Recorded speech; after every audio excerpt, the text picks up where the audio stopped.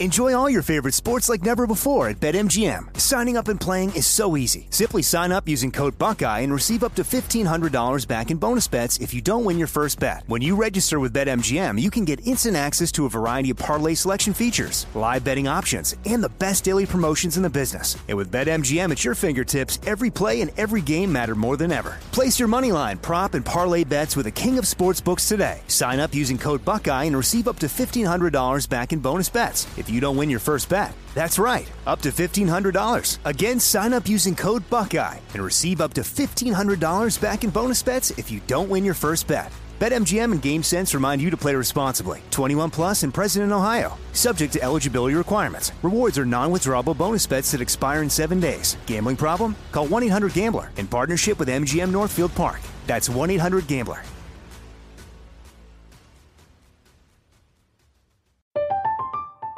I'm Katya Adler, host of The Global Story.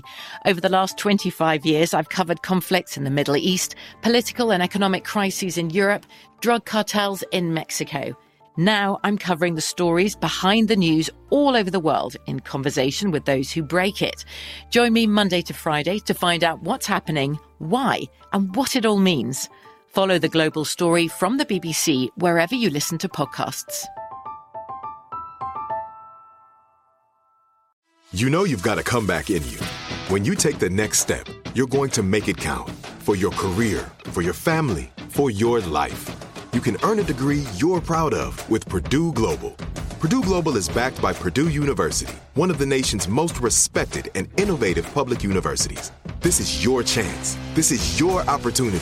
This is your comeback. Purdue Global, Purdue's online university for working adults. Start your comeback today at purdueglobal.edu. If a new house is on your wish list in the next 5 years, grow your savings faster and experience your dreams with an Ohio Homebuyer Plus account from Kemba Financial Credit Union. A savings account specifically designed to save for a new home where you can earn 7% APY, a $500 matching bonus, and a $1,500 mortgage closing cost credit. Learn more at Kemba.org. Offer expires March 31st, 2025. APY equals annual percentage yield. Restrictions apply. NMLS 292230. Equal housing lender. Federally insured by NCUA.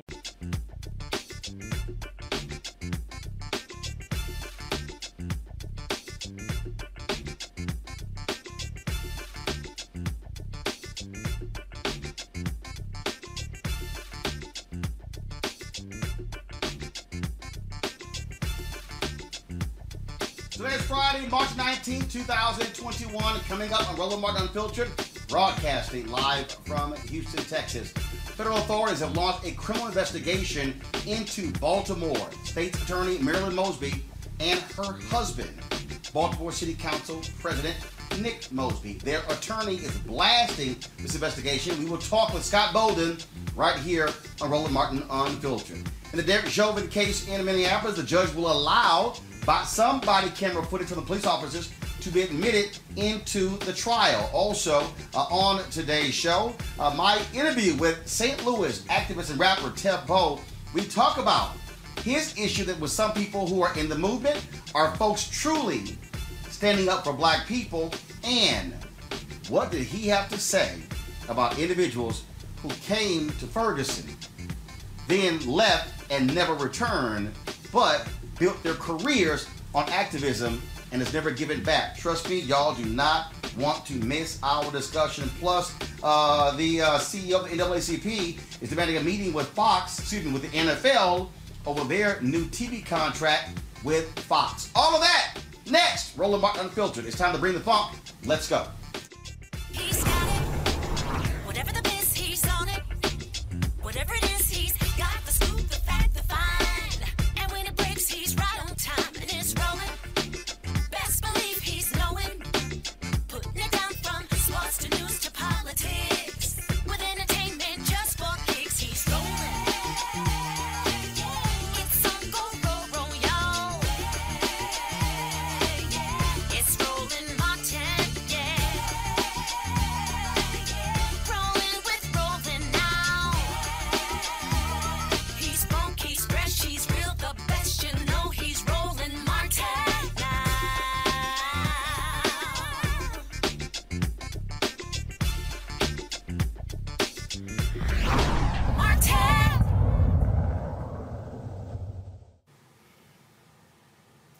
Federal authorities have launched an investigation into the finances of Baltimore State's Attorney Marilyn Mosby and her husband Nick Mosby, president of the Baltimore City Council. The Baltimore Sun reported that subpoenas were issued for churches when it came to the actual tithes and offerings that they made to churches.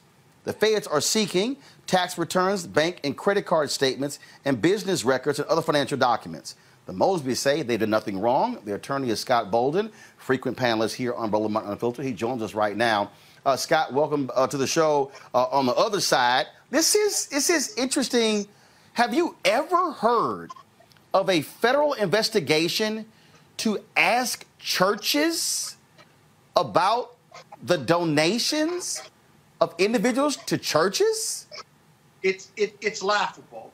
And in 35 years of practice in law, as a former prosecutor from New York City, who I've defended as well as prosecuted individuals in criminal tax cases, at least at the state level, it's unheard of, if you will. And what it ultimately gets at is that these are two high-profile African-American politicians. They are progressive change makers. They have called for redistribution of wealth, at least her husband has. And Marilyn Mosby is a leader in progressive prosecutors and was there before many of the others were elected, if you will. She doesn't prosecute low-level drug possession cases. She has a conviction integrity unit. She certainly looks at over-sentencing. And this is the new progressive prosecution team in Baltimore, but more importantly, spreading all around the country.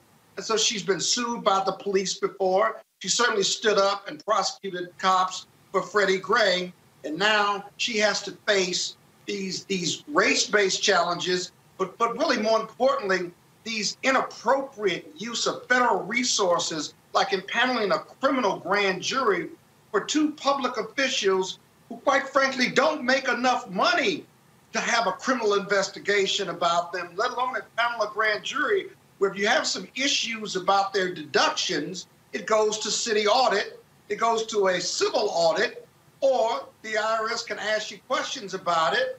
And if they find that they can't match up the donations, whether it's from their campaign finance committees, whether it's from their donations to churches, or whether it's in their personal lifestyles, the IRS will ask, they will audit, and then they either make you pay money, or sometimes you wind up paying them that they owed money. None of this went through any civil review process. And now they have a federal investigation, criminal tax investigation, if you will, for people who make roughly $200,000 a year, who are public servants and get paid on tax dollars. And it is essentially their only income. They have started some other companies, but these companies are startups. They have not created a slush fund. The companies aren't generating any revenue. And so now they appear to be, if you believe the press report, appear to be going through donations, which were 501c3 write-offs or deductions, and matching them up to see whether a $20 donation or a $100 donation was actually made. Are you kidding me? Are you kidding me? And by the way, this investigation, we believe, was started under the Trump administration. We hope to end it under the Biden administration. The federal agents, according to the Baltimore Sun, they did meet with Nick Mosby last week.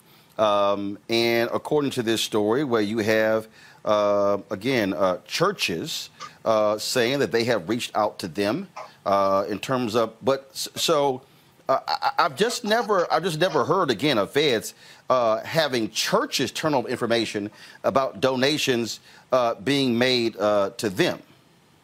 Well, if you believe that information is reliable, if you do electronic tithing, there's certainly a record of that.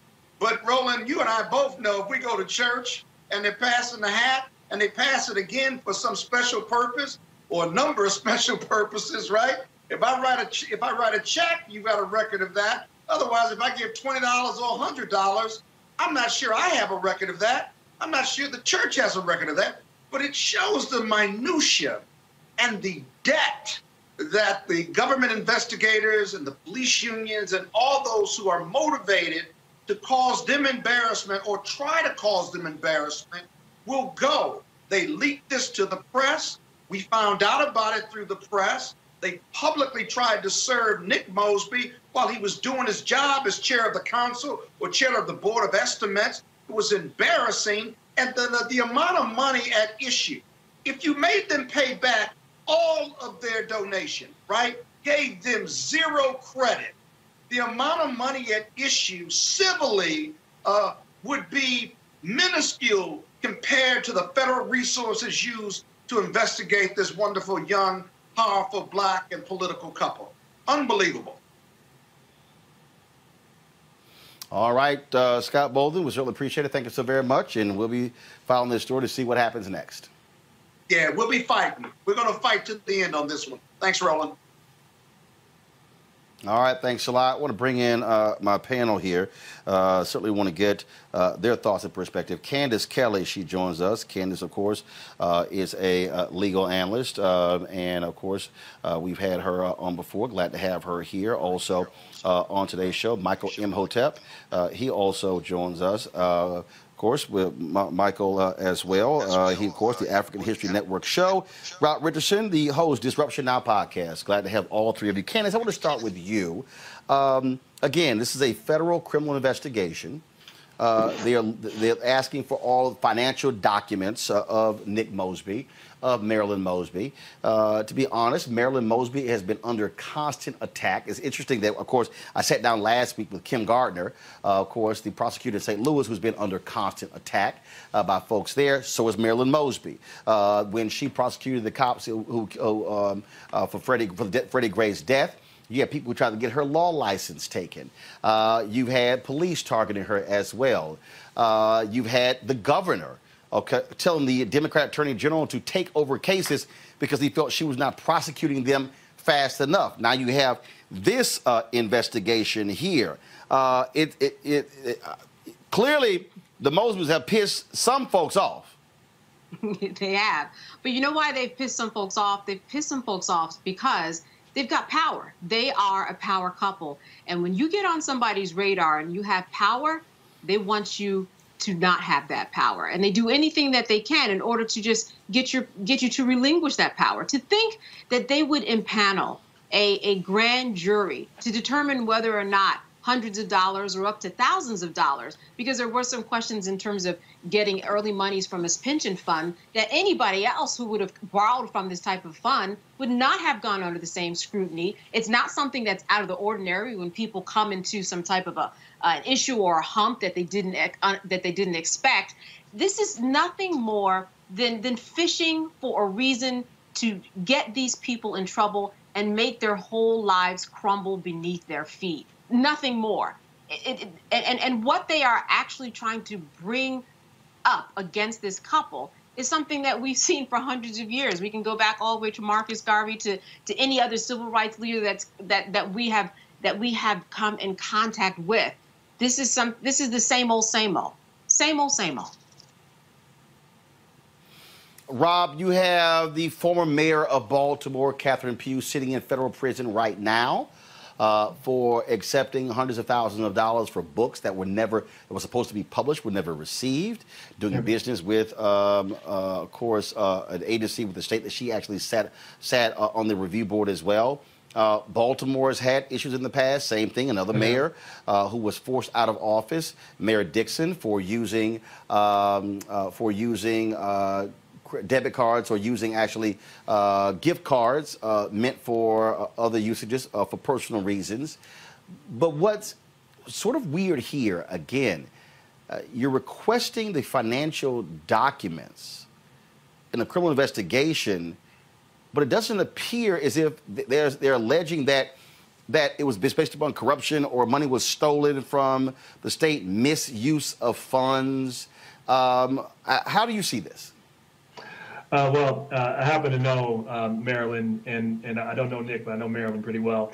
I would just say that you described it well. She has been fighting, and he has been fighting for a long time. That makes you a target. And I know this about feds because I've defended people just like Scott has before. And I know when they get a narrative in their mind, and this is what likely has happened. Somebody did something, not necessarily them, but at some connection, and then somehow they were connected to them, and they got in their mind and like, okay, these people must be doing something, even if they didn't have any proof. Somebody called them. They often just look at, people don't know this, but they often look at the news and they say, oh, let's investigate that. And here's the thing: when the FBI investigates you, it can bankrupt you, even if you didn't do anything. It's happened to people that I know.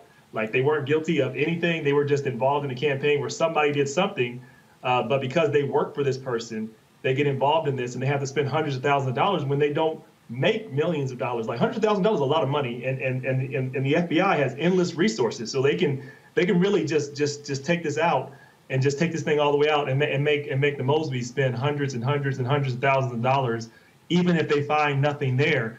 And even if there's nothing there, they will look to find something there because they have a narrative. I believe they have a narrative in their mind that they did something, and they're going to find something. And this is clearly what they're doing. I think it's a waste of resources and money when you think about all the things that are going on in this country. That we have our FBI going after church donations. I mean, just think about that for a minute. But what do you make of this, Michael? You know, this is the first time I've heard looking at church donations. Usually they'll look at lavish spending beyond your means, different things like this. But this is the first time I've heard going after church donations. And, you know, under the Trump administration, because I heard Attorney Bolden say this investigation started under the Trump administration. I remember Attorney General William Barr being at odds with progressive prosecutors. And if I remember correctly, Marilyn Mosby was one of those progressive prosecutors. Is that correct, Roland? And in fact, she also made it clear that if the federal agents who were sicked on Portland made it clear if they brought that to Baltimore, she was going to use her power to prosecute those federal officers. That also ticked the Trump people off. Right. And then also, I think I remember it was Marilyn Mosby who wiped out a lot of convictions on marijuana convictions, things like this. So there have been a number of different progressive things that she and other African-American prosecutors have done that were, and not just African-American prosecutors, but specifically African-American prosecutors have done that were at odds with the Trump Department of Justice. So, you know, something like this could be payback. So hopefully this turns out well for them.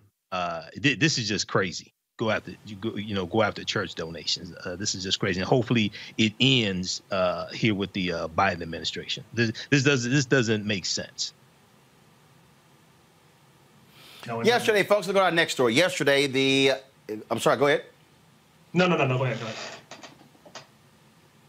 Okay, all right. We'll go to our second story, folks. Yesterday, the NFL announced massive TV contracts they signed with networks such as CBS, ABC, NBC, and Fox, including Amazon Prime Video. But it is the contract they signed with Fox that has stirred the ire of the NAACP. Derek Johnson, CEO of the NAACP, is blasting the NFL, saying they should not be funding the kind of contracts that will result in the kind of news that Fox News covers. Here's a statement that Derek released. I want to read from this statement. For several decades, the Fox Corporation, and more specifically Fox News, has represented the worst traditions of American broadcasting. The media outlet has used its news division to sow bigotry and racism, create dissension, spread misinformation, and promote conspiracy theories that ultimately led to an insurrection against the U.S. Capitol. It is safe to say the views and opinions of Fox News are often squarely positioned against the progression of our democracy and not in the general public's best interest. But here's something that many do not know. Fox actively exploits its Fox Sports licensing deal with the NFL by extracting increasingly high cable subscriber fees to subsidize Fox News programming. This is the same network that has used its hosts and personalities to regularly attack the NFL and its players for promoting racial justice. However, this is just one aspect of its inaccurate, incendiary coverage of racial injustice. Network personalities routinely attack Black Lives Matter and downplay the existence of systemic racism and police brutality. A league where nearly 70% of the players are black and prides itself as America's favorite sports pastime should not be complicit in helping to increase the profits of Fox News. The NFL should immediately rethink its relationship with Fox. Given all that Fox has done to harm its players and the franchise, it's disturbing that this renewal is even on the table. Fox has further fomented racism, undermined the public health response to the pandemic, and attacked the election's legitimacy at a volatile time. The NAACP is requesting a formal meeting with the NFL leadership to discuss the unscrupulous tactics employed by Fox to underwrite hate speech and the un-American attacks on those that stand for racial equity and justice. The NAACP is ready to work in tandem with the NFL and hold Fox accountable. Rob, I'll start with you. You have a division of Fox, which is Fox Broadcasting. You've got Fox Sports. You've got Fox News. Then, of course, Rupert Murdoch also owns the Wall Street Journal, the New York Post, and other outlets as well. Do you think that the NAACP is conflating things? Do you think that that they really don't have a case? Do you think that the argument that they're making is a just one in criticizing the NFL for signing a multi-billion-dollar rights deal with Fox Corporation? Yeah, they certainly have a just cause. Now, whether they can do anything about it legally, I mean, that's another question, but they definitely have a just cause. And this should be a signal for progressives, those who believe in democracy. We have to start attacking this propaganda. It is not news. They have basically a television show with just made up characters. You don't know why people are evil. They're just evil. Well, you know why they're evil a lot of times, because of their race or because of their politics. But they make it out to be these people to be evil, and then they dehumanize these people. And this is what leads to the type of hate and the type of attacks we see with what happened to our Asian brothers and sisters in Atlanta. It's what happened when you see the racial violence kick up all over last year. It's because the words you say matter. They create a climate, and they know what they're doing. You know, racism sells. Fear sells, and they learn that if we can just trigger people's emotion, we can trigger their fear. We can make money this way. So it's not about news. It's not about news for the right wing, specifically for Fox. It's about how do we demonize anybody that makes us feel insecure, that might make some white people feel like they need to react, because that'll make people tune into the news, because news is boring. Look, news is, when it comes down to it, when it comes down to straight up news and people are reporting like, these are the facts, these are what happened, Rupert Murdoch discovered, like, that's not the way we want to make money. We can make money if we make everybody feel like they're being grieved all the time, like their country's being taken from them simply because a black man gets elected. Something's being taken away from you. No, it's not. It's America. It's being more inclusive. Nothing's being taken away. It's being more inclusive. But that's seen to some, and Fox News has been perpetuating this, that things are being taken away from me, and that has caused division. I think the NAACP is absolutely right. Not only are they right, we need more people to join them, and this needs to be taken more seriously, because this propaganda is really affecting our democracy. It's really destroying it, because that's how America goes down. It goes down by Americans. Americans implode, and we fight each other, and we just believe the other side is evil simply because they're black or they have different politics. This is what the right wing is doing, and they don't have any journalistic standards. They don't care. It's all about how do we just provoke emotion? How do we make controversy? And that's it. That's not news. Michael? You know, I posted about this on my Facebook fan page, the African History Network, a couple of days ago, Roland, and I totally agree with Derek Johnson, and I think they should go further than this. I think they should rally the corporations that donate to the NAACP on an annual basis, and leverage that power to also put pressure on Fox and on the Fox entity, because some of those same corporations advertise on the various Fox networks, the Fox cable network, Fox Broadcasting, et cetera. But, I read through the letter that President Johnson said, and he hit on a number of very, very important things. Number one, Fox News, the lies that they were pushing about the stolen election, this was an attempt to overturn the election results and overturn African-American people's votes, nullify our votes.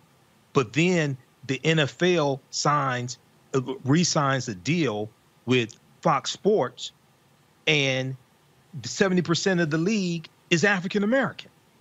So it's like our bodies are generating money that's being used against us. Our bodies are working for an entity that's being used against African Americans as a whole. We look at Tucker Carlson in the segment you just did a couple of days ago, where Tucker Carlson is going after Kristen Clark, okay, whose nomination to the Department of Justice she's running into problems. Okay, with white male Republicans or Republicans that want to act like they're white, like Rafael Ted Cruz. Okay, we're dealing with these types of culture wars that Fox is fueling.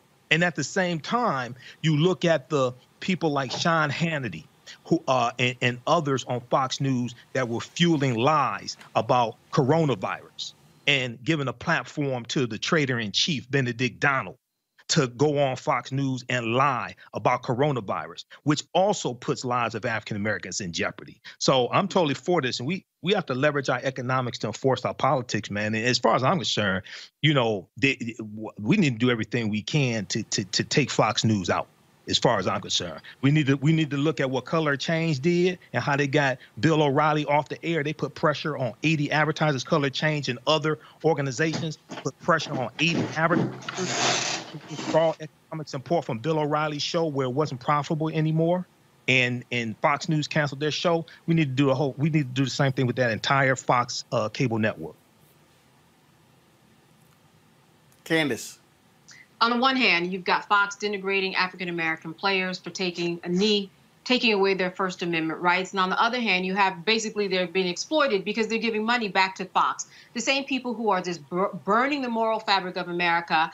And like Michael said, it's also a health concern in terms of what they are spreading in terms of the coronavirus and what should and should not be done.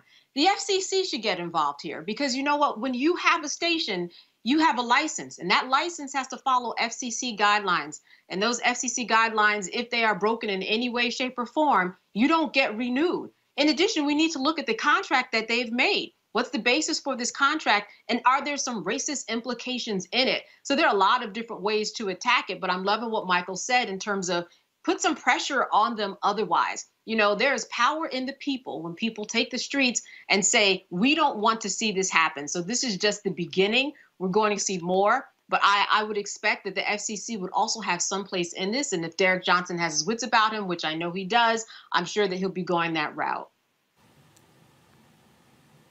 All right, folks, we come back. We're going to talk about the Derek Chauvin case, the former cop who killed George Floyd last year, and what a judge's decision today means. That is next on Roland Martin Unfiltered. Back in a moment. If people begin to believe that their democracy is fraudulent, if they conclude that voting is a charade, the system is rigged, then God knows what could happen.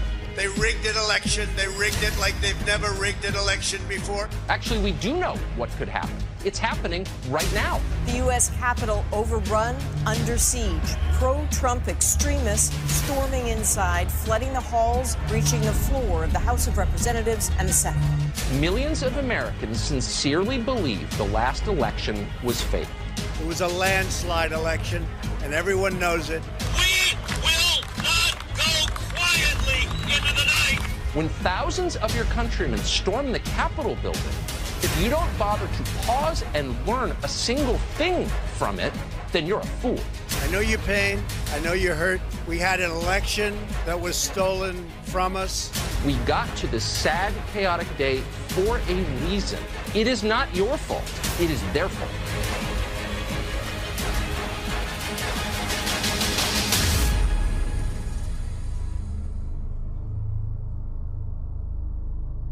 This is Essence Atkins. Hey, I'm Deion Cole from Blackish. Hey, everybody, this is your man, Fred Hammond, and you're watching Roland Martin, my man, Unfiltered.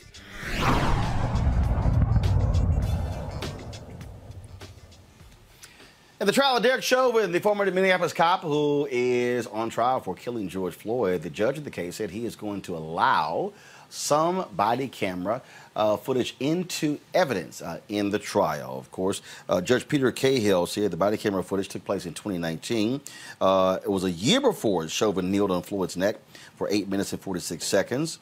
This particular body cam, Judge Cahill said this, quote, is some relevance to Floyd's arrest on May 6, 2019, because it shows an example of Floyd's physical symptoms and bodily reaction to being confronted by police in a similar situation as its deadly arrest on May 25, 2020. 13 jurors have been seated, 5 men and 8 women, and they're almost near conclusion of jury selection. Candace, you're the lawyer on this panel. What does that mean, this judge's decision? Listen, defense attorney Eric Nelson has been trying to get this evidence in since last year. The judge finally acquiesced, but only to a point. This means that Eric Nelson, defense attorney, will be able to use this recording to show that there was some MO on George Floyd's part in order to conceal drugs. And that's exactly what the defense wants. They want there to be this evidence that there were drugs concealed so that they can use those drugs as a basis to say that that was a contributing factor to his death. So at the end of the day, after months and months of wrangling, the defense got what it wants. It is going to be able to show the parts of the video that goes from the police approaching the car just until he's put in handcuffs. Nothing when he goes to the police precinct or the hospital. All of that comes after, nothing. But within those first couple of minutes, not even a couple of minutes, you do see that there are pills on the seat. That's allowed. You see that he was trying to conceal drugs. That's allowed. And so here we have basically what's a win for Eric Nelson. And, you know, that's what happens when you have a good attorney. For those of you who have been watching, I'm sure that you can agree that Eric Nelson is a good attorney. So the prosecution has to do all they can to fight otherwise and say, hey, look, on one hand, we have this tape that says these are the same. This is an MO. But on the other hand, all right, so we have the same MO, but why is George Floyd dead? And that's going to be the prosecution's test to prove that that's going to be the major difference, and that's where those two recordings part ways. Rob, obviously, supporters of Chauvin, they have been trying to cast aspersion against George Floyd.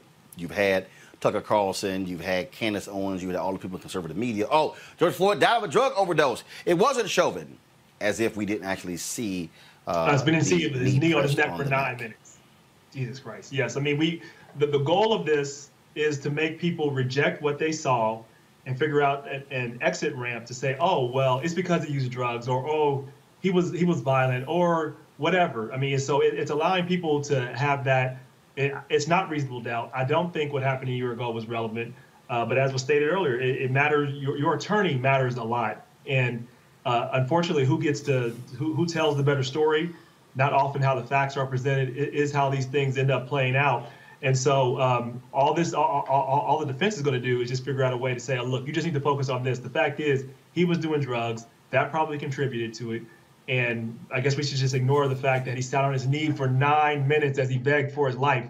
To me, I don't understand how a year prior, what that has to do with anything. That doesn't give you any justification to put your knee on somebody's neck for 9 minutes and suck the life out of them. That has to be told over and over and over again from the prosecution's point of view, because what the defense is going to do is try to get you down a rabbit hole to distract on one thing. You've talked about it on this show. You know, when a guest tries to get you off on a rabbit hole when you're on a point, that is what the defense is going to try to do with this case. They're going to try to say, see, look at that. He's a drug addict. See, look at that. He was doing that. Look at that. We thought this was going to happen. Look at that. This had to happen in order to restrain this guy. They're going to come up with any reason they can to justify, or at least just put a little bit of doubt on only one juror's mind, because all you need is a hung juror. You got to have all your jurors agree, all 12 agree to a charge, and the goal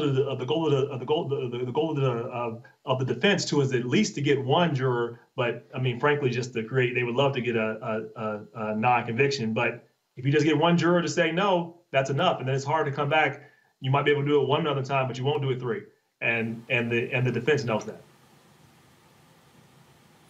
Bottom line is here, Michael, folks, it's simply got to get prepared for it. Look, the job of the defense attorney is to get their clients off. They're going to try to say everything they can about George Floyd to this jury. This kind of goes back to our conversation last Friday, because I am cautiously optimistic about this case. I've studied a number of these cases. I'm cautiously optimistic with the emphasis on cautious. And we remember Philando Castile, that was in Minnesota as well. And when you read about that case and you read the testimony from Officer Yanez said that he smelled marijuana in the car. And he said he thought to himself, what type of people would use marijuana in the car with a little child in the back seat? And he used that to try. This was his testimony in court, and he used that. And it worked. And it worked. Well, they had a lot of pro-police people on the jury as well. But I've been studying white supremacy for a long time, and so this is why I'm just like really cautious about this case. I hope justice prevails. But the main thing, and Rob is correct on this, the main thing that we have to focus on, and the jury should focus on, and the prosecution, I'm sure they will keep the jury's attention on this. There was about 3, maybe 4 minutes where George Floyd is unconscious. He's not moving at all. And Chauvin still kept his knee on his neck. Well, what threat did he pose? He's not moving. He was begging, talking to his mother, and asking for his mother. I'm talking about after that. There's a period of time after that he stops moving. He's not talking. He's unconscious, and he still kept his knee on his neck. Why? You so afraid? You're so afraid of a black man's body that's not moving that you just got to make sure that he's dead? Why? So that's what they have to really keep the focus on. Yeah, Roland, I would say this was one other point with Minnesota. When the one case that did get convicted happened to be a person of color, and the prosecution over and over again said, what scared him so much about a pink shirt? It was a woman in a pink shirt. He said he feared for his life. He did the same. He reiterated the same ridiculous defense that we always hear, that always works. But this time it was a white woman in a pink shirt. And what's so threatening about that? I would argue, what is threatening about a man who you have handcuffed, who is begging for his life, and your knees are on top of him? What is threatening about him? Why do you need to do that? And he's begging for his life. What makes him threatening? I just wanted to piggyback off of Michael's point too. Sure, go ahead.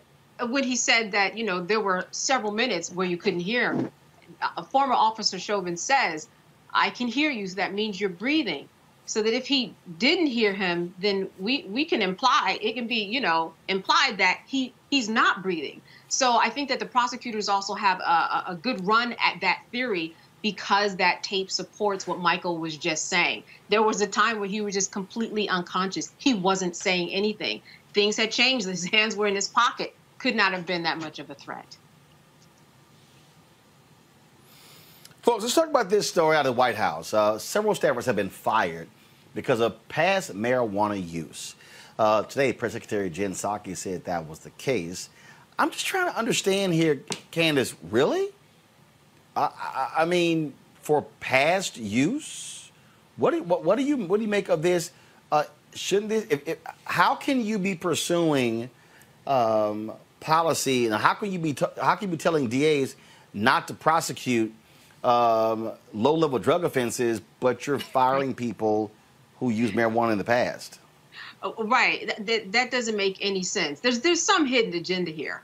Why would you, as you said, as the laws are increasingly changing? I'm in New Jersey, where the law just changed, where marijuana is legal. So why would you even follow up on this when it's something that most of the country will probably soon be following in its footsteps within the next few years? Why is this of any concern? And if you use this as a precedent, how many people are going to disappear from federal agencies? There's going to be a lot. There's going to be a lot of empty seats. This is terrible precedent that doesn't make sense. And we think about all the laws that are on the books now that just go otherwise. Laws that, that even on a federal level, they're thinking about changing. It doesn't make any sense. Rob? I mean, it's one thing to hold yourself to a higher standard. It's another thing to hold yourself to a stupid standard. Like, this is something like where everybody has to be perfect. This is a democratic obsession, right? Where we have to worry about what the opponent's going to say. So we can't let them attack us there. We can't let them attack us there. So we need to do this. We need to do this. And what they still don't seem to grasp is that they're going to make up a reason to attack you anyway. This is what Fox News does. They're going to find a reason to get people motivated. They're going to find a reason to get people angry.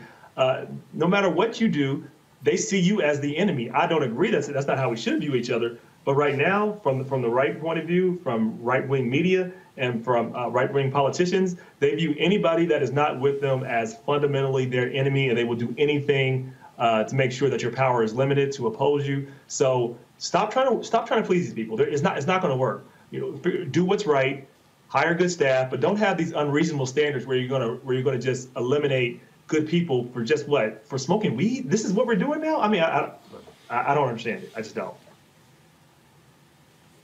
Michael, your thoughts on this?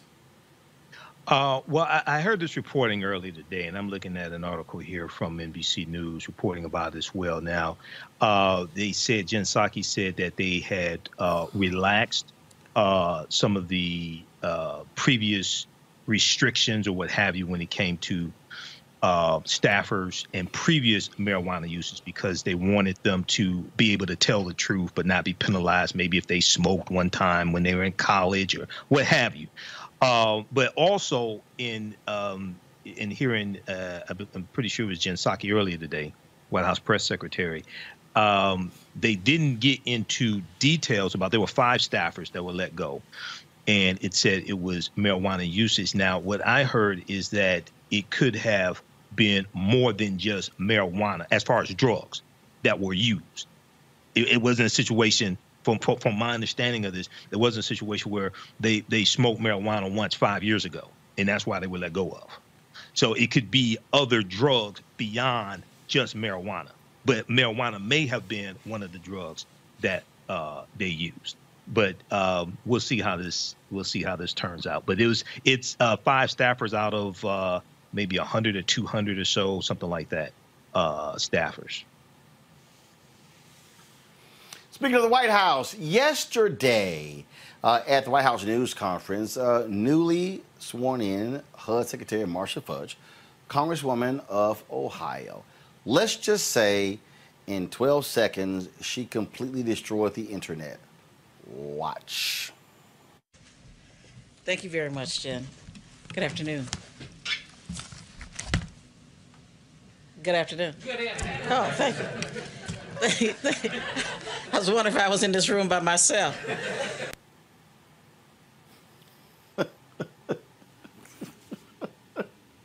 Okay, run that again. Run it again. Thank you very much, Jen. Good afternoon.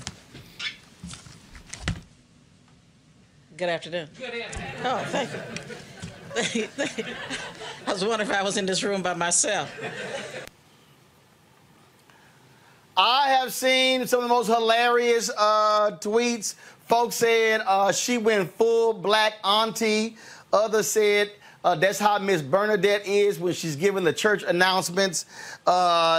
Candace, that was, when I say I hollered when I saw that, that was sort of like when you walk into your grandmama's house and she's like, I know his ass gonna speak to everybody. I know you're gonna speak. That was hilarious. Yeah, and it was classic. But it also spoke to this bigger notion of, listen, I'm a black woman in this room. I am not invisible. Do you see me? Which is often the argument that you hear from black women, that sometimes we are just not seen. And to see her actually be standing there and everybody seeing her and not being acknowledged was just real indicative of what it is like to be a black woman in America. But she got their attention, and they won't do that again. Yeah, Rob, that was like, you there from Ohio. And look, I've talked to Congresswoman Fudge a whole lot over the years. That sister don't play. And it was she was like, I know y'all ass see me, and y'all ain't gonna say it back. Yo, that was crazy. That was amazing. Love it. I love that, and I know her. And she's gonna set HUD right, and everyone's gonna know who's in charge, and there will be no mistake about that. And I'm glad that people got a chance to see it. So she's going to be fully in charge of HUD, and she made those reporters acknowledge her. And she shouldn't have had to do it, but it didn't take much. You see, she just looked up and just said, hello? It didn't take much. She just gave them that look. Everybody on this panel knows that look from a black woman, and they all got it. And I'm glad they got it. Yeah, absolutely, Michael. She threw that look that all black people know. In fact, y'all go ahead and play it again. Thank you very much, Jen. Good afternoon. Good afternoon. Good afternoon. Oh, thank you. I was wondering if I was in this room by myself. Yeah. Like, I know y'all punk asses heard me say good afternoon.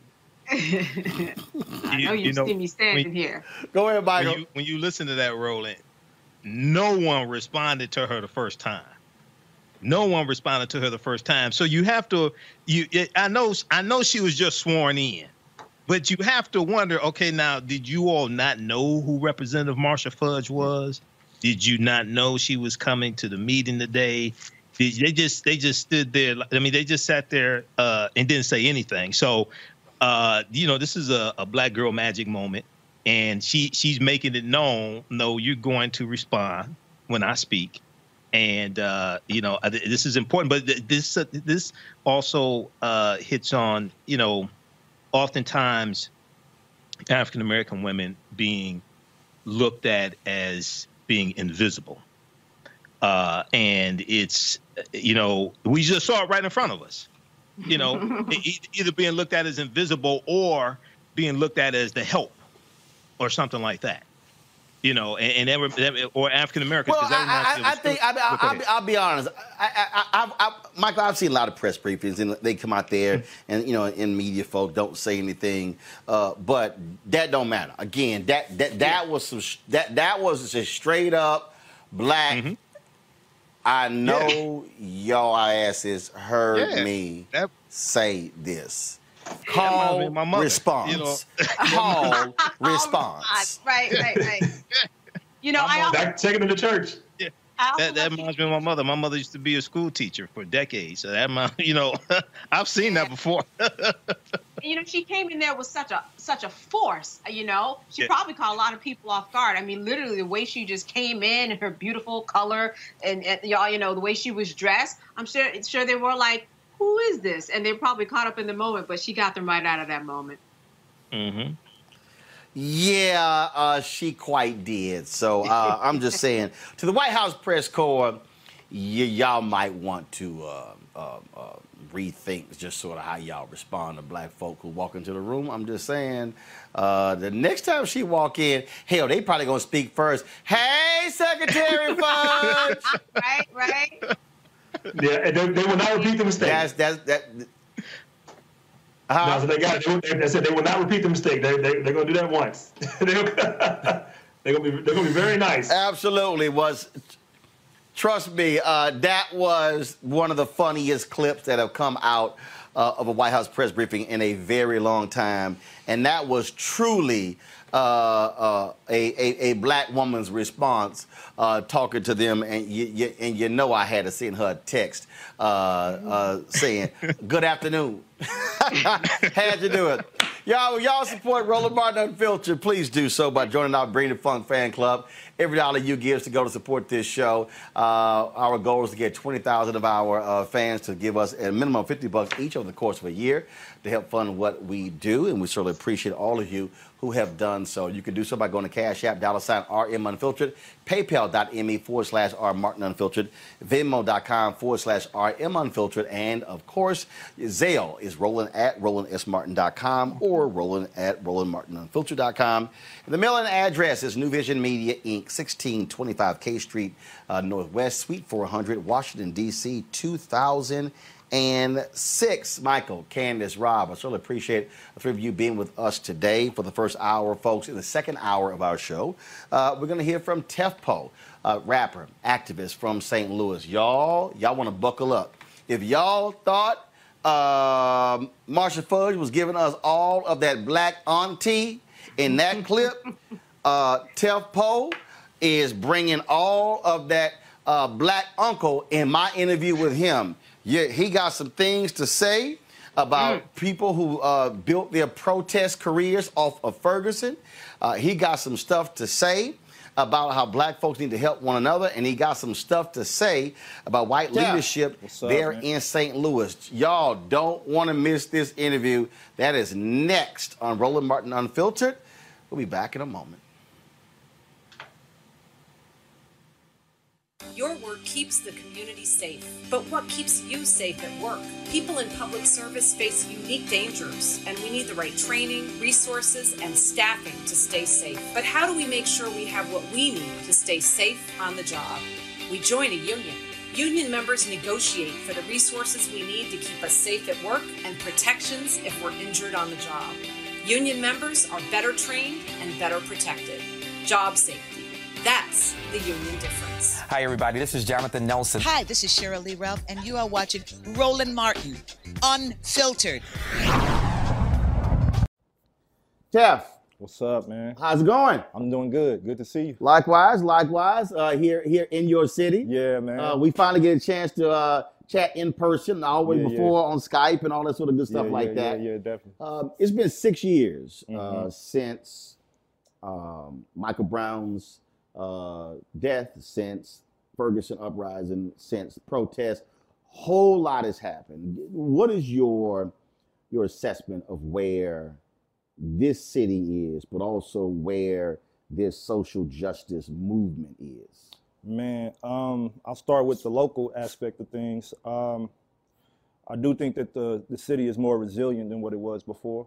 I think that a lot of the things that black folks talked about, that people treated as things that if you were non-black, you could say it was a myth or wasn't happening. I think that now we've moved into a space where we know these things are happening.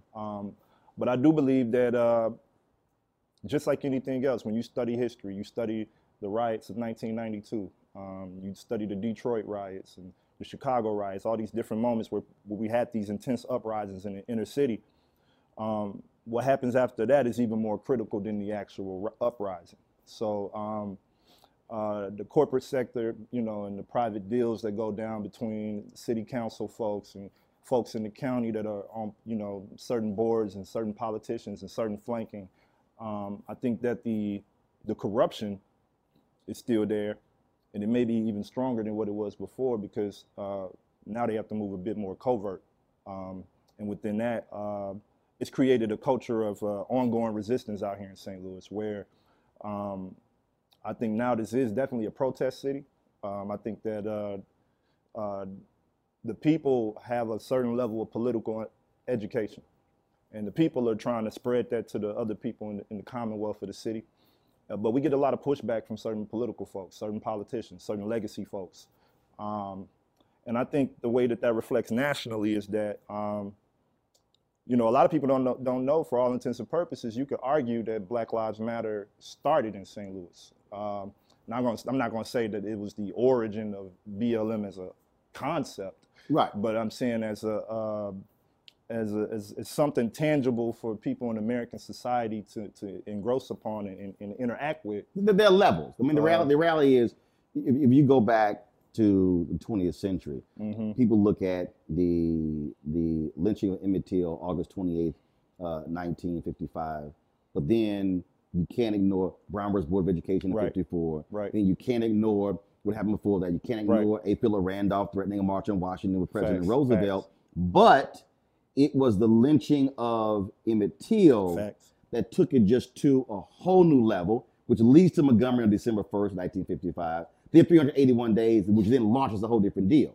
So what you're really saying is that, yes, all these things happen because people forget John Crawford III happened right before Michael Brown. Eric Garner before that, all these other different cases, but that took it to a completely whole different level. It had to. I mean, you had black folks in the streets actually fighting the police. You had black folks meeting with the DOJ, meeting with the lawmakers that were coming into town. They couldn't walk around the people. And we even had the first actual convening was here at St. John's. So I think these are factoids that sometimes history overlooks. And I think now that we're in a position as a city where there's a lot of, there is some bitterness because we're a flyover town now. Everybody don't pull up like you just pulled up. You know what I'm saying? I don't get that text from a lot of people saying, hey, bro, I'm coming to town. What's good with you? I don't get that text. So I think now that kind of reflects to how movement interacts with different cities nationwide, where I can look at a situation like George Floyd and pretty much give you a play-by-play, step-by-step breakdown about how this is about to go, from how the police are about to act, to how the activists are about to act, to how the nonprofit sector is about to act, to how the folks in the street who don't understand any of these moving pieces, how they about to act. I just see that module being duplicated every time something pops off. It's interesting you say that because I use a phrase constantly on my show, connecting the dots. And one of the things that happens when in one of these situations, we know the folk who will take advantage of the spotlight, who will pop in. And again, I go back historically. Ella Baker's deal always was, we're not coming into a place to then tell you what to do. We're coming in to assist you in what it is you're trying to accomplish. And that to me was one of the things that we always kept talking about coming out of Ferguson. Okay, what are y'all trying to do who are there? As opposed to using this moment to build something else. Has that happened? Do you believe that a lot of the folks who made their names off of Ferguson, who all of a sudden are now on television and books and podcasts and traveling around the world, are not coming back? You watch battle? I know you don't watch battle rap, but my brother is a pretty famous battle rapper. He has this. We can curse on here, right? He got this. Yeah, my show. I own it. He got this. I own this shit. What you? To that, I would say, smack. Who are these niggas? We don't. Who are they? You know what I'm saying? I know some of them.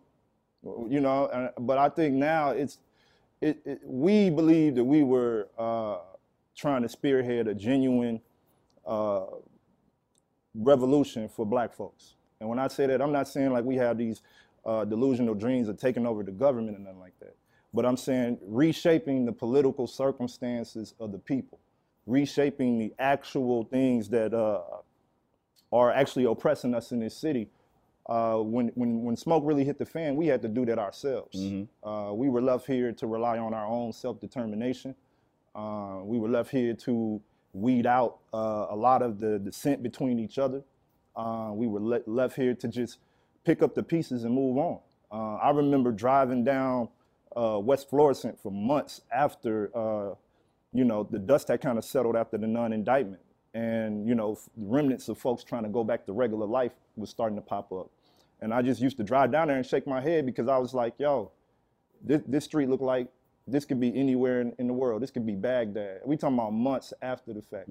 And I think that, you know, I know that, you know, in St. Louis, this type of corruption goes all the way back to the Veiled Prophet Society, to the riots of East St. Louis, when they deputized 300 random white folks to go across the water in East St. Louis and barricade black folks in their house, set their houses on fire, and if anybody came out the house, they shot them in the head.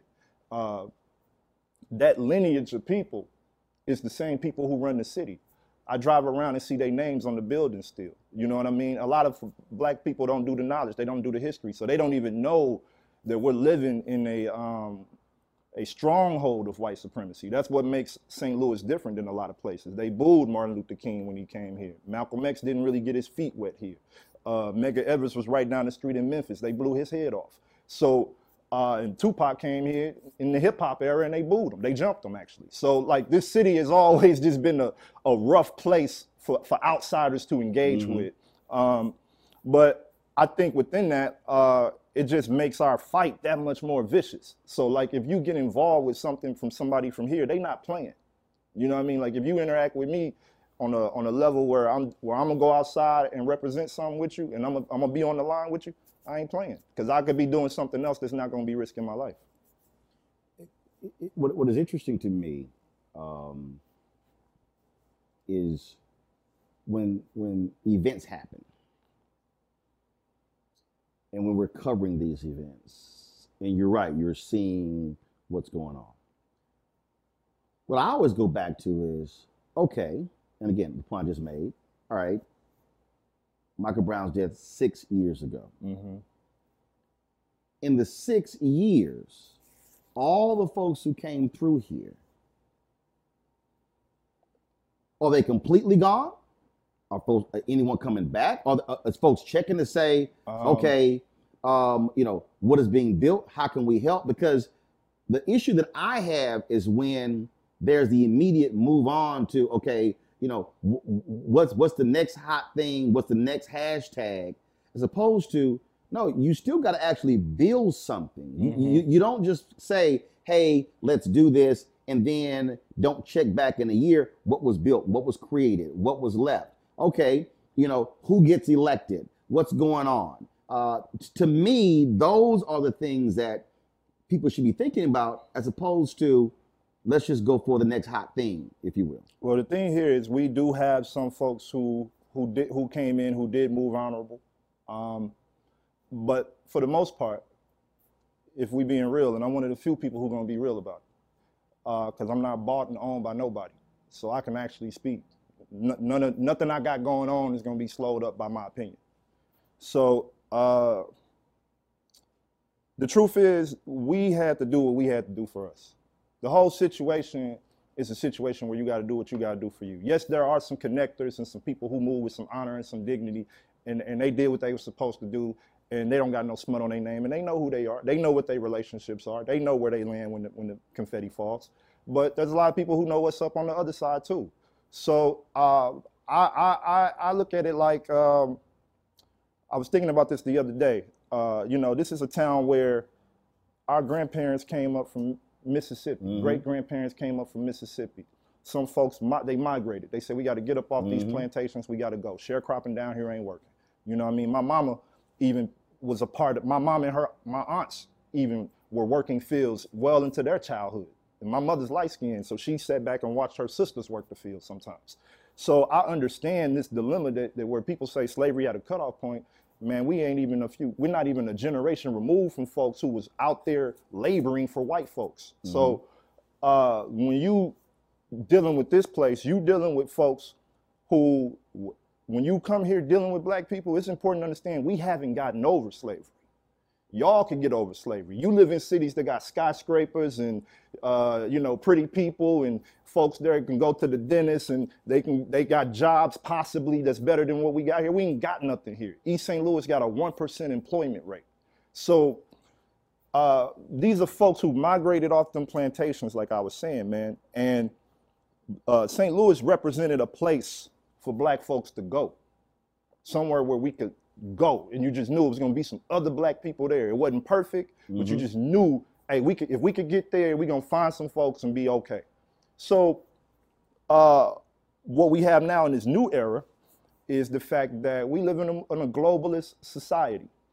And if I'm a young so-called millennial activist, why would I live in a place that actually has a harsh winter for the sake of proving some type of mythological political line that's still theoretical? You know what I'm saying? Why would I do that? Why would I live at a place where I can't live the life that is being matriculated through Instagram right now, living here? Mm-hmm. You know what I'm saying? To live here and do this work, you're making the decision, a principled decision, right, to align with a certain set of values.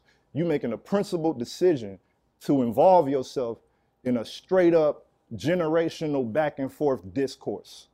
And that's not and I see that in all over the country in different smaller cities, you know what I'm saying, where the hype flies over these towns and it doesn't land there. And it takes people who are willing to sacrifice to stay there. Wesley Bell sat right there as well, and what he said was, he said when he was teaching, he said he still sees it. He said this whole generation of people like, yo, I'm trying to graduate and leave. Yeah.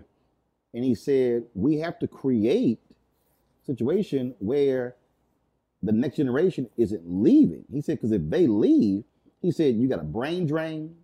He said, your best and brightest are leaving. They're going to other places, building up those places.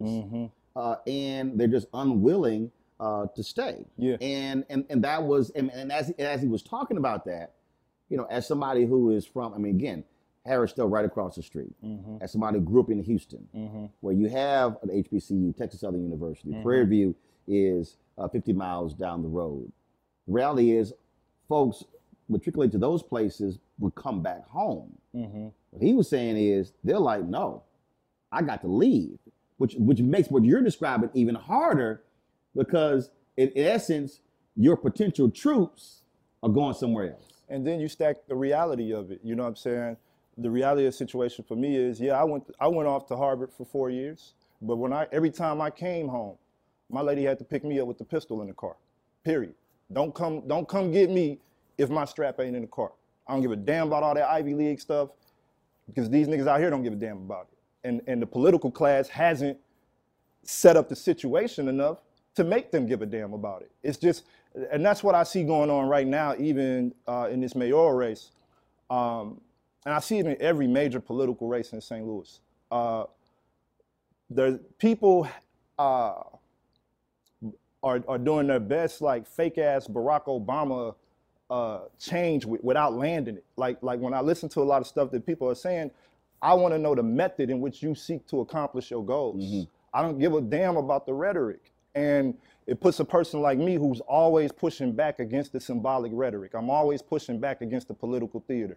It puts me in a very awkward position sometimes, and it puts the people that mob with me in an awkward position sometimes, because we can't wait for you to tell us what's going on. If you're running for mayor, I need to know who's gonna be in office with you pulling strings. Who's coming along for the ride? Right. Give me the actual agenda. I don't need the stylistic talking points. It is interesting that you say that. So I was sitting here, and I sent this to some friends of mine to get their perspective. And they were like, yo, is Tef okay?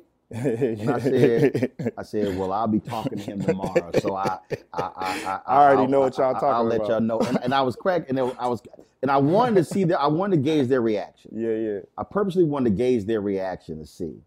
And is when you were tweeting about Biden, and your whole deal was, look, this is the deal, and I saw it.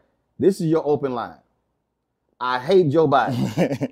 Top of the year, ain't been shit besides being in the mud for me, grind through the bullshit. I hate him and Kamala. I don't even care about the unfollows, disgarners. You can buy followers. That shit doesn't matter. My life matters. Motherfuckers want you to be happy while you're taking the stick up the ass from these people simply because they made history. The history they made together is a white supremacist account of history anyways, so fuck them both. You go on and on and on. Then you go complete reformation of the old establishment, Clinton, Obama, Biden, Kerry. I'm tired of it. If I didn't have much to live for, I legit commit suicide to get out of this nightmare. Is fucking bullshit, man. What was your phone like after you posted that? I take it you got a few text messages. A lot of them. A lot of phone calls, a lot of texts. The thing about me, man, I'm making a commitment in 2021 to speak my truth. Because I see people say things that I disagree with all the time. And I have to position myself to be a person that explains their lunacy to people who don't agree. And I think that this year should be a year where we got to do away with the Obama Shakur stuff, where everybody want to quote Assata Shakur. We want to screen defund the police. But during the inauguration, we talking about how good Barack and Michelle look. Like, where's the sophistication behind y'all politics? That's what I'm asking. Who really represents what they're actually verbalizing? And I just want to see that. Like, everybody don't gotta be a black radical. There's levels to everybody's political spectrum. Obviously, I'm not that crazy. But what I'm saying is this: how am I supposed to move the needle sitting next to a person who, for all intents and purposes, seeks to reaffirm the establishment when I plain and simply do not. And then you're going to tell me that there is not a cadre of people within the black society that feel the same way. We keep perpetuating the myth that black folks ain't ready for real change. Black folks ain't ready for revolution. Black folks ain't ready for self-governance. Black folks ain't ready for this. Black folks ain't ready that. We ain't ready for that because a lot of you niggas is trying to get jobs. A lot of you niggas want to be a part of these administrations. You know what I'm saying? They're not your enemy. You don't live in a city where you got to walk the ground and you don't got dead cousins in the ground that you walk on every day. So I don't expect for you to feel me. You'll never feel me. It's interesting. As you were talking, I thought about it's probably the first 60, I gotta see when I wrote it, probably the first 60 days of the Obama presidency. And I get a phone call, Valerie Jarrett, and she says, I just left the Oval Office and the president's upset with you. I said, all right, what are you mad for? She says, well, you wrote this piece on CNN.com criticizing the lack of black folks in the press office. She said Robert Gibbs came in and he was upset, and, had it. Obama felt like an attack on his press office is an attack on him. I said, what did I tell you before y'all won? I said, didn't I tell you that if the White House press office is as white as the campaign is, we were going to have a problem? She says, yeah. I said, didn't I tell you I was going to say something? She said, yeah. I said, so I'm just trying to understand why y'all upset. I told you what I was going to do. And she's like, well, what should we do? I said, go hire some more damn black people. My point, and what's interesting is, I love the people who say, oh man, you gave Obama a free ride. I was like, y'all might want to roll the tape. Because I never got invited to any of his or Michelle's birthday parties. I never got invited to the Prince one. I didn't get invited to the last one. I wasn't on those lists. And it was because my whole deal was I was pushing just as hard during the campaign because I said I wasn't elated that just because we had the first black president. I said he also was the 44th. And a lot of people really got caught up in, we can't say anything. And I said, no. I said, this return on investment. I said, I didn't put all that work in just to say, ooh. And I use this phrase all the time. I think African Americans, we stayed at the inauguration parade when everybody else left. We were so just hyped to see a first black family. And then when I saw all the pieces even later, and I disagree with Ta-Nehisi Coates piece, 8,000 words, 1 or 2 paragraphs on policy. It was all about how he made us feel. I'm like, damn, I feel great. I feel great to be a black man. And I think that to me is how we have to keep pushing folks to say, no. You have to deliver something. Facts. If you're going to have the power. Facts. Otherwise, why have the power? And it's just like, what I'm saying, what's the difference in the behaviors? Like, okay, one person is outwardly racist and the other one is signing $1 trillion bill before his ass even touched the chair. Your family gonna get what, 1,600, 1,400 maybe?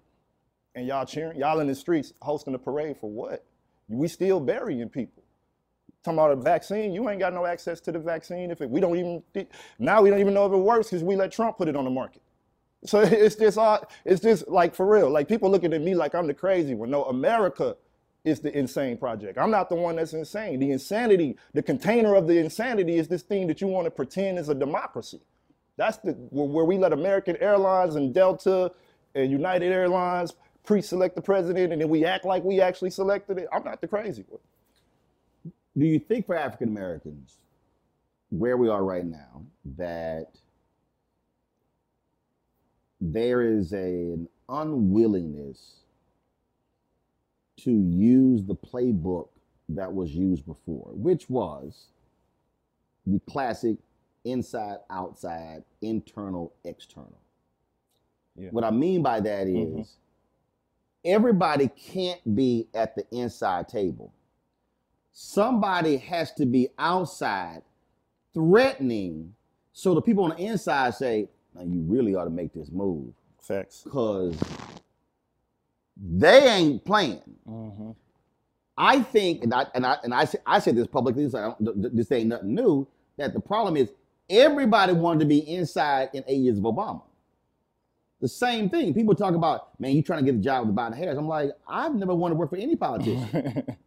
Because I'm outside. I can use my voice the way I want to push. That to me, I think, whether we talking St. Louis, whether we talking the state capitol, whether we're talking about the country, is that we have to fully embrace the inside-outside game and understand that if those two forces are not working together, you're not going to maximize whatever it is you're trying to get. The problem is that the inside-outside game is only supremely effective in Black American politics during presidential elections. That's when the outside niggas and the inside niggas is all talking. We all in the same chat groups. We all exchanging the same strategies, the same wherewithal. Even me and you, we might come from a slight difference of politics, but we talk outside of elections. Right. You feel what I'm saying? No. I'm gonna correct you. We don't talk outside of elections. We talk outside of presidential elections because I'm constantly going, okay, which is why I came to St. Louis. I was in Georgia and I was like, all right, Ossoff won, Warnock won. I went, all right, what's happening in 2021? All right, St. Louis mayoral race. All right, I need to get there. There's a gubernatorial race in Virginia. 2 black folks are running for governor. You got a brother who's running for lieutenant governor. Boom, we're going to be there. Okay, what other races are going on? I'm constantly trying to get our people to understand that power is not all about D.C. It's state capitals, it's county, it's city. And if we're not putting that lens on it to get our folks to understand that you can make Maynard Jackson type moves here in St. Louis that has nothing to do with Biden Harris. Facts. But if you don't focus on it, then we get screwed up. And that's where a lot of my tensions come from, right? It ain't the fact that I understand that we got a democracy. It exists. People got to vote. Somebody gonna be in the seat regardless. I get all that. What I'm saying is the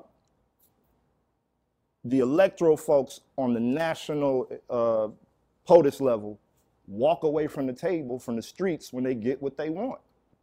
You use us to change the narrative. You use us to get you in the barbershops when your candidate needs the votes. You use us to get in the church. You use us to throw these corny vote or die parties. You use us, you use us, you use us, you use us. The day after the election, you get what you want. The deals are brokered and we're not included. This has been happening since the 1960s. And when you look back at history, like when Martin Luther King got killed, them white folks in the Oval Office had to get on the phone with some black people because this country was finna turn, and it was finna turn up over on its stomach. And they had to get on the phone with some folks. And, you know, it made something as simple as the president having to call James Brown. He had to get on the phone. James, where you at? I know you're just singing and dancing, but your people clowning, man. Get to the White House. James Brown, man, I don't want to go to no damn White House. But he went. You know what I'm saying? And so this is I think that, you know, I just want to put us back in the position where we are clearly serious, no matter where we engage at. If we're going to engage over here for reparations, let's do it serious. If we're going to engage over here to put this candidate in office and we're going to all lot ourselves and say this is the last dance, then let's do it seriously then. So it actually is the last dance. And we actually do get some things up out of the deal. I had was interesting with this conversation, the battle that I have with a whole bunch of people is, and I keep saying this, and what I keep arguing is, and I spent 6 years at CNN. I've worked in mainstream newspaper, and that's fine. I mean, I don't begrudge anybody who's at ESPN, Stephen A. making $8 million, solid. Robin Roberts making 15, 18 million at ABC, solid. Strahan, Al Roker, whatever. I said, but if you look at our history, if we do not have our own communications mechanisms and we're having to go through somebody else's media to tell our story, I said, we DOA. And I believe that that's really, for me, I believe that's one of the reasons why we're in the situation that we're in, is that of the black targeted or black even owned mediums that we have, we're actually getting so much entertainment, gossip, and sports. They're not even talking about issues, and then we wonder why people walk around confused. Yeah. Like I don't invite no housewives on my show. I'm not trying to talk about that. And they want to watch it somewhere else. That's great.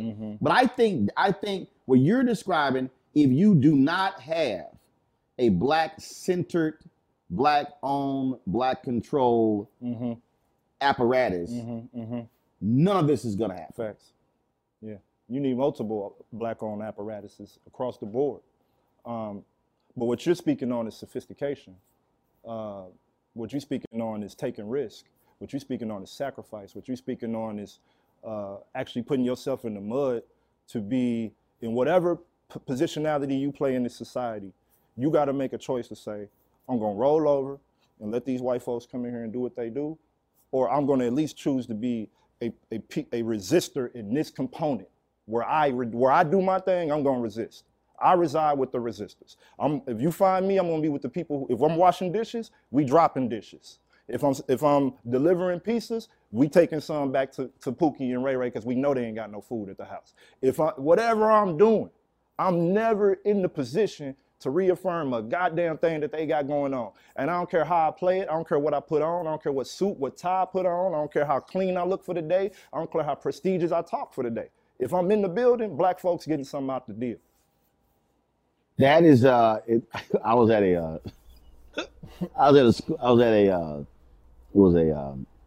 charter school conference, and so they had this meeting.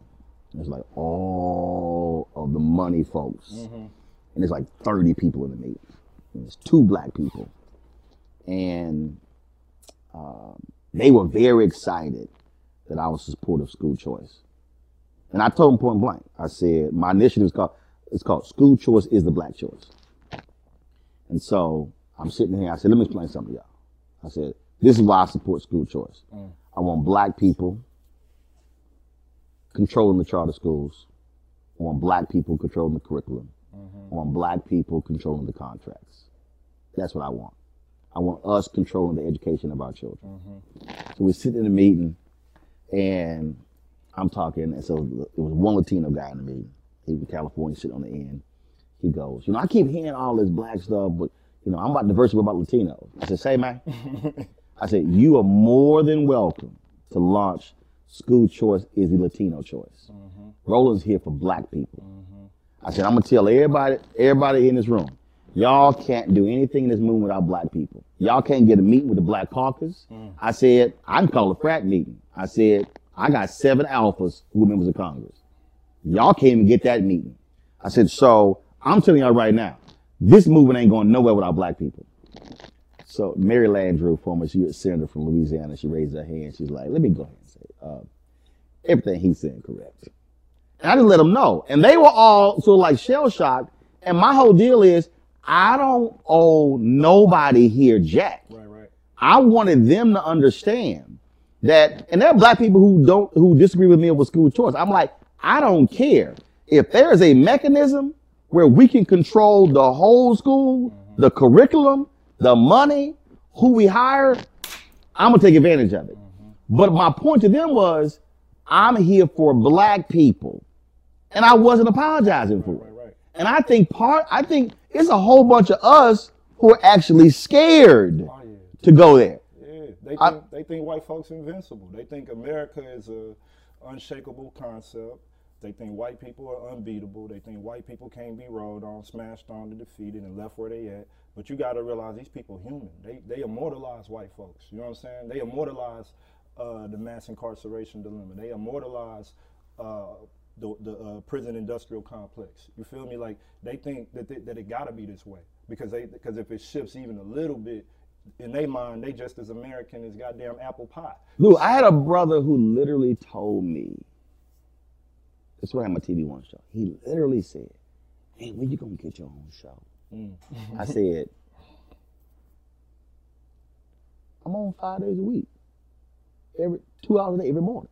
He said, "No, bro." He said, "I mean a real show." I said, "A real show?" He said, "I mean a real show." He said, I mean like, MSNBC, CNN." Yeah. He said, "I mean like a real show." And I said, and Brian Williams this was before the whole plagiarism and all that sort of stuff happened. He was the NBC Nightly News anchor. I said, "Brother," I said, "do you know that when Brian Williams comes to DC, he sits in the same chair I sit in?" I said, "There's a clear table to the left. On the bottom is a bristle brush and a mirror." I said, "Brian Williams don't use no bristle brush." I said, "That's the brush I use." I said, "The walls, the cameras, the fiber optic line." I said, "Here's what you don't realize. TV One, we contract the studio with NBC News Channel."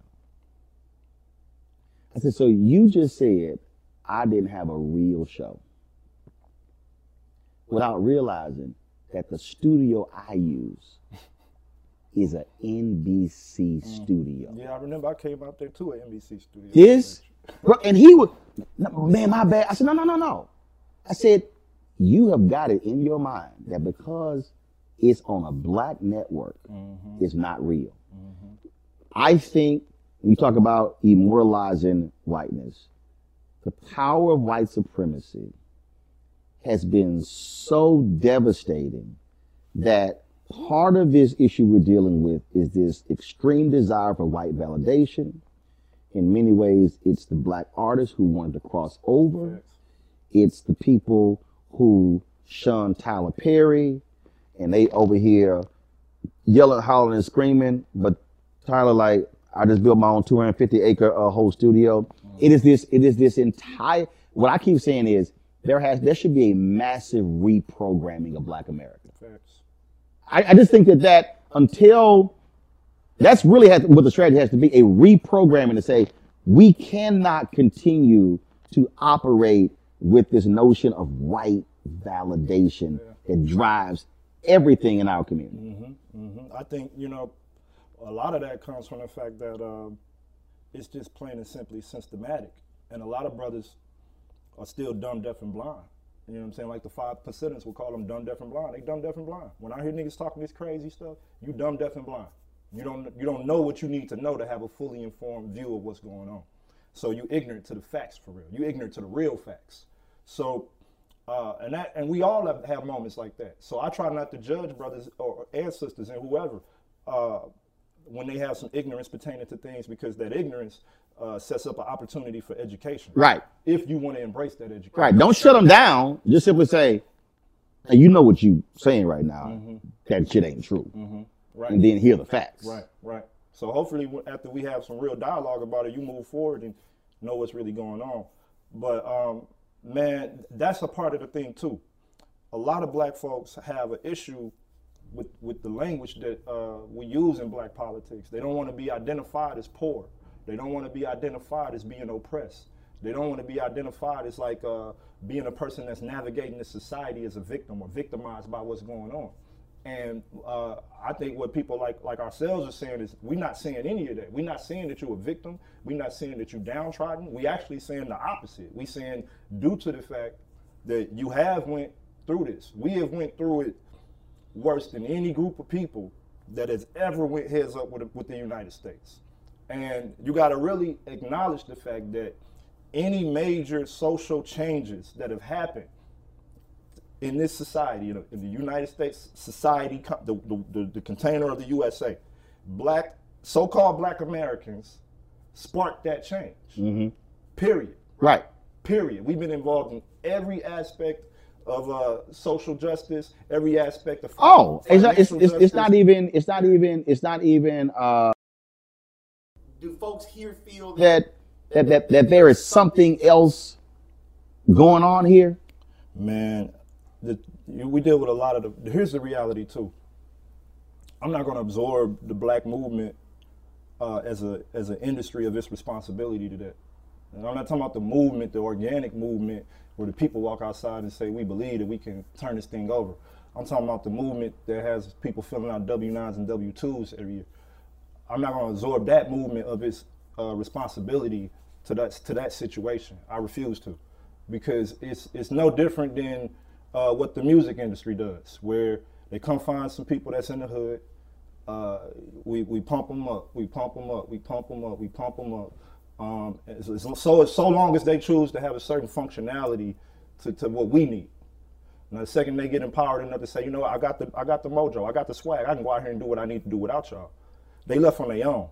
So a lot of those people that are not here were living in situations that regular people have to endure, with millions of people knowing who they are now, and no infrastructure around them to protect them. You know, folks having to work regular jobs after they built such a massive moment, still trying to figure out how to feed their mama, still trying to figure out where is that next dollar coming from, that next piece of bread.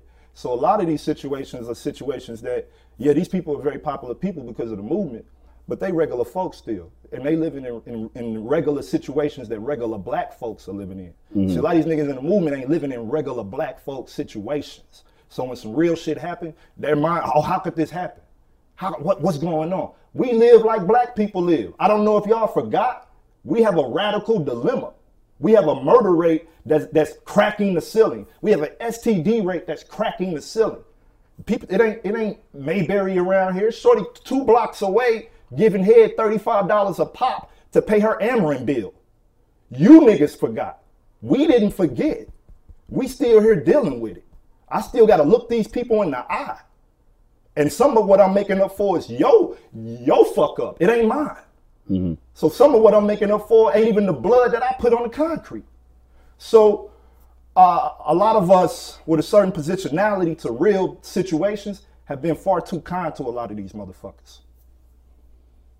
When you talked about not absolving them of responsibility, we've seen that in other cities where black activists have committed suicide. Brothers in Columbus, there was another sister I had a mom on, and she was in North Carolina, came up missing. They discovered she actually took her own life. I also think if folks don't realize the level and the intensity, the pressure that comes with being an activist. That, you know, it's just like we quote King and people talk about, you know, this speech, that speech, not realizing he suffered massive depression. That march, that march in Memphis, where the cats in the back. The Memphis march took King out emotionally. They grabbed him, took him to a hotel, put him in a. He is in the bed under the covers, fully closed, and sunk into an immediate depression over what happened. I was reading Nick Cotz's book on LBJ and King. LBJ suffered massive depression. So I'm reading this book and I'm going, wait a minute. You got two titans, President Lyndon Baines Johnson, Reverend Dr. Martin Luther King Jr., these two major figures who both were suffering massive depression. That also is something that I think that we have to be cognizant of. We are demanding activists put it on the line. And then when stuff gets done, folk move on, not realizing that they still are paying a price for what they had to endure. Yeah, you spend 2 summers yelling at the police, spitting at the police. And, you know, this motherfucker from New York put the battery in your back to do it. You know what I mean? They gone now. You driving down Wash Ave, that cop remember you from talking all that crazy stuff. Y'all finna have a real conversation. Or a real encounter. You in a real situation now. Ain't no damn jail bailout line to call. Ain't no damn lawyers on speed dial. Ain't no damn CNN and NBC putting the camera in your face to expose it. You in a real situation now, straight up. And you're gonna end up down there at that Justice Center with them brothers is busting out them windows real quick. So it's just like, You know what? All I'm saying is this, dog. Black people en masse are looking for a political exoneration from the fake stuff. We want to see something real. And I'm not calling nothing that existed before now fake or nothing like that.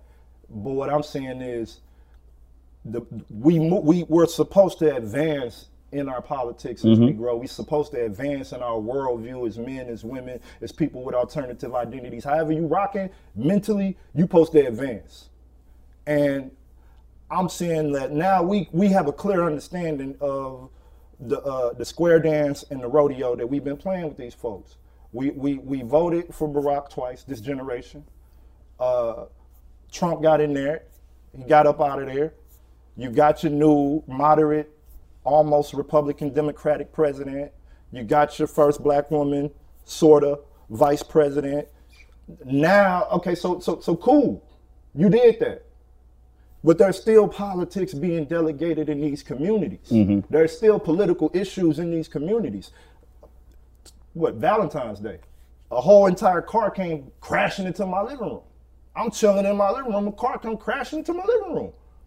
Within the blink of an eye, I got 20, 30 brothers from our organization in my lawn. We got to protect each other. We had that understanding. I don't even got to blink. They gonna come when I need them.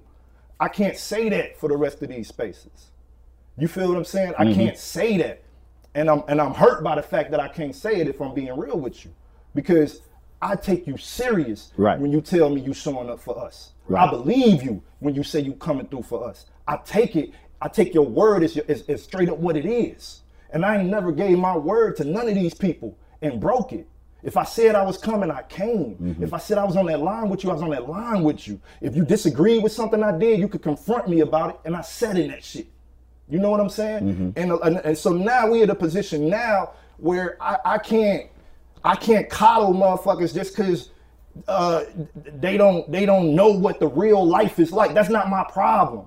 My problem is the 12-year-old kids walking around my neighborhood that's gonna break into somebody's house and get their head blown off because there's guns all over this place. And he need an opportunity. He needs some mentorship. They need something, resources. And I just don't have time. The war machine, the death machine is moving at such a rapid pace. I don't have no more time to play with people. As you were saying that, I immediately thought back to when Ferguson jumped off.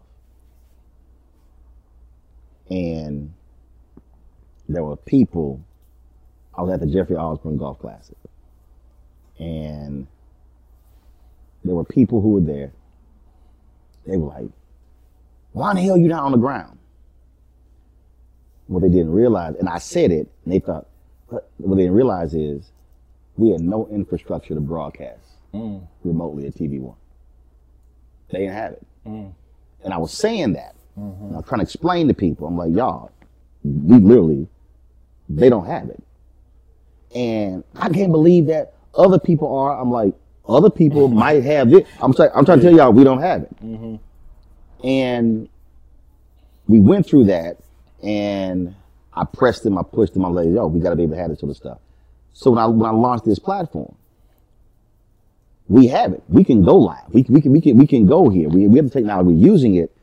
That to me, as you were talking about, will you show up? I'm actually expanding that even more so.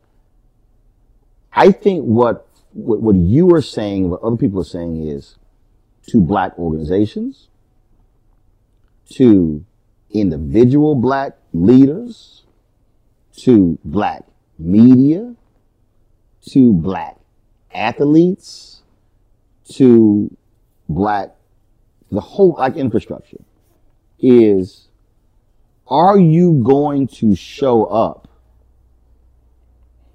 or are you going to show up and only show out and then leave? And I think where we are, and I've been on this kick about organizational infrastructure, is that we have massive infrastructure. We've got organization. We've got all this stuff. We ready. We got resources. On paper, we ready, dog. But they are not fully understanding the power.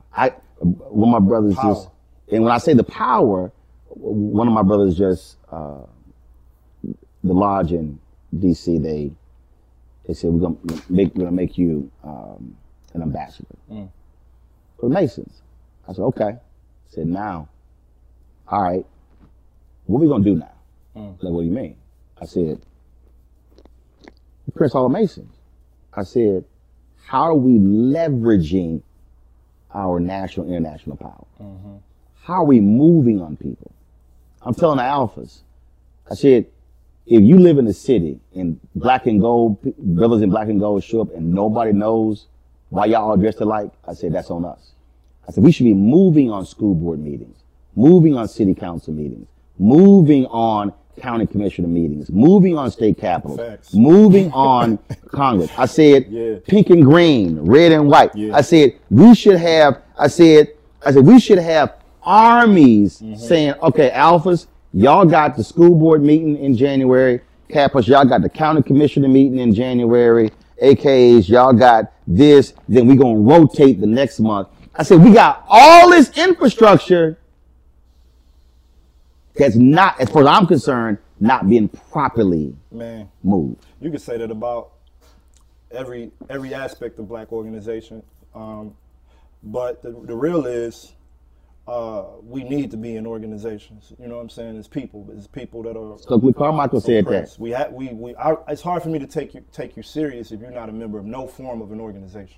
Stokely said, you cannot find a single African American who's done things for black people that was not part of an organization. So this single entity who is a leader, I ain't never seen how that works. No. You got to be in an organization, bro. And if you're not in one because you don't trust organizations, cool. Take the 4 or 5 people that you spitball this stuff with all the time and brain dump with this stuff with and formulate an organization. I'm a part of this thing called Black Men Build. We call it BMB for short. Prior to that, I was a part of Hands Up United. Prior to that, I was a part of some other organizations. My rap crew, we function like an organization. We treat each other like we're in an organized formation. I just believe in the power of organization. And in the United States, you see the power of organization every day. A corporation, that's an organization. Right. A record label, that's an organization. That restaurant that won't hire you, they're organized. You the one that's not organized. That's why you can't get nothing up out of them. So I don't trust people that flee from organization. And I don't trust people who, in my new space where I exist, I don't trust folks who say that we're in a leaderless movement, as they talking point, because we ain't in no damn leaderless movement. And see, I understand where people are coming from with that, because my thing is you gotta be careful, man, because at some point your theory becomes an all-out lie. See, if you're not careful, your theory becomes a lie. And we're not in a leaderless movement currently. That's just a lie. But the other thing is this here. Okay, that sound cute. But the reality is somebody gotta make the call though. We're not, man. It's so like if I'm sitting here, so it's 7 of us in here. If we say, all right, let's go get something to eat, somebody gotta say this is where we going. And we can sit here and go back, what do you think? What do you think? What do you think? What do you think? What do you think? This whole deal of, well, no, we're going to achieve it by consensus. No. Leadership means somebody has to make the call. Somebody got to fall on the sword. And here's what happens. Due to this myth of the leaderless thing going on, the wrong people end up falling on the sword. Because the government don't believe that this is a leaderless movement. The NBA don't believe that this is a leaderless movement. Nike don't believe that this is a leaderless movement. Essence Magazine don't believe that this is a leaderless movement. I could go on and on. The only people that believe this is a leaderless movement are the leaders of the movement. So it's just bizarre, you know what I'm saying? And I want to have faith in people's humanity enough to believe that these are just malfunctioning pieces of what they built, or what we built collectively, that kind of just didn't tighten on loose tight enough as we were building it. You know what I'm saying? I believe that this new era of the movement has been built while I was flying. And a lot of times, one of the wings might have came off and somebody might have to go outside on that deck and pull that wing and hold it closer to the body of the plane. So I have a lot of mercy in that space. So when I speak my opinions, I ain't talking down on people as human beings. I'm talking down on the politics. And I got a right to talk down on the politics because I'm a black man who lives in America, and everything that influences my life, whether I like it or not, is politics. I don't have a choice in the matter. Right. So as I constantly I say y'all holler all that stuff, government has no role in my life. I said, guess what? Your birth certificate is a government document. You get married, government document. When you get your immunization shots, that's a government document. Straight up. Divorce certificate, government document. I said death certificate, government document. I said, so if government got you from the moment you born to the moment you die, I said, you better be understanding how you going to change public policy. So this notion of I can just check out and it's not going to have any bearing on my life. I'm like, you are outside. In the words of my man, and remember the Titan, you outside your mind. Yeah, man. But that's like, I had interviewed, I teach a class at this university called Iliff University with this, my co-instructor, Dr. Jennifer Leaf, out of Denver, Colorado. And one of the brothers, he's a horn player by the name of Donald Malloy. He go by the name of Wave Magnetic. We talked to him this week, and he said, he didn't believe that, politics was, he's not a very political guy, but everything coming out of his mouth was deeply political. Right. So, in the course of that conversation, I was trying to throw him some lobs for him to understand, like, bro, I feel you. You just want to make your music. You just living your life. That's reflective of how a lot of black people live right now. You know what I'm saying? Even in my organization, I got black. We not no crazy maniacal organization that you're going to see storming the Capitol tomorrow. But all we saying is we just trying to obtain power for our people. We're trying to have a sophisticated agenda. We're trying to move ourselves closer to a general consensus with black folk all over the world. So I understand that, man, me making a decision to come here is a political decision. Me waking up this morning, turning on the water and being able to take a shower, that's a political implication. That's a political decision. That's something that's attached to a politic. That water running through that pipe, me being charged for that water. Ask Flint. The privatization of that water. That's right. The access to that water or not, like what they're going through down there right now in Texas with Ted Cruz. We gotta wake up and understand. Right. We study saying it ain't political. They study saying it's hella political. Right. You know what I'm saying? And that's the thing, man, where even like I got folks who we've been going at it because they're like, man, I don't get why you ain't going hard for reparations. I said, let me be clear. I said, you need 218 in the House, you need 60 in the Senate. I said, show me the pathway. Just show it to me. I said, you got Joe Manchin saying, under no circumstance I'm going to get rid of the filibuster. I said, there's a 50-50 tie. I said, if him and Sinema don't fold on the filibuster, there's no George Floyd Justice Act. There's no John Lewis Voting Act. So all these voter suppression laws being passed by Republicans don't get passed. I said, I told this cat, I said, can I make the argument for reparations? Yes. Can I walk through the history? Yes. I said, I'm speaking of the cold, hard, political facts. Do you have 218 and 60 in the president who's going to sign it? I said, now, where am I about to spend my time? I said, I'm 52. I got more years behind me than in front of me. I said, I'm going for the money that sits there right now. I said, there's $1 billion being spent every year on media advertising with the federal government. Black people, we're getting 1%. I said, I want 15, at least 15. I said, that's taking us from 10 million a year to 110 million a year to 150 million a year. I want the Pentagon contracts. I want the commerce contracts. I said, I want HHS. I want USDA. I said, now, I'm not telling you how to spend your time. What I am telling you is, I'm going to go after the money that's right there today while you trying to get the 218. What I'm not going to do is pass up the billions today.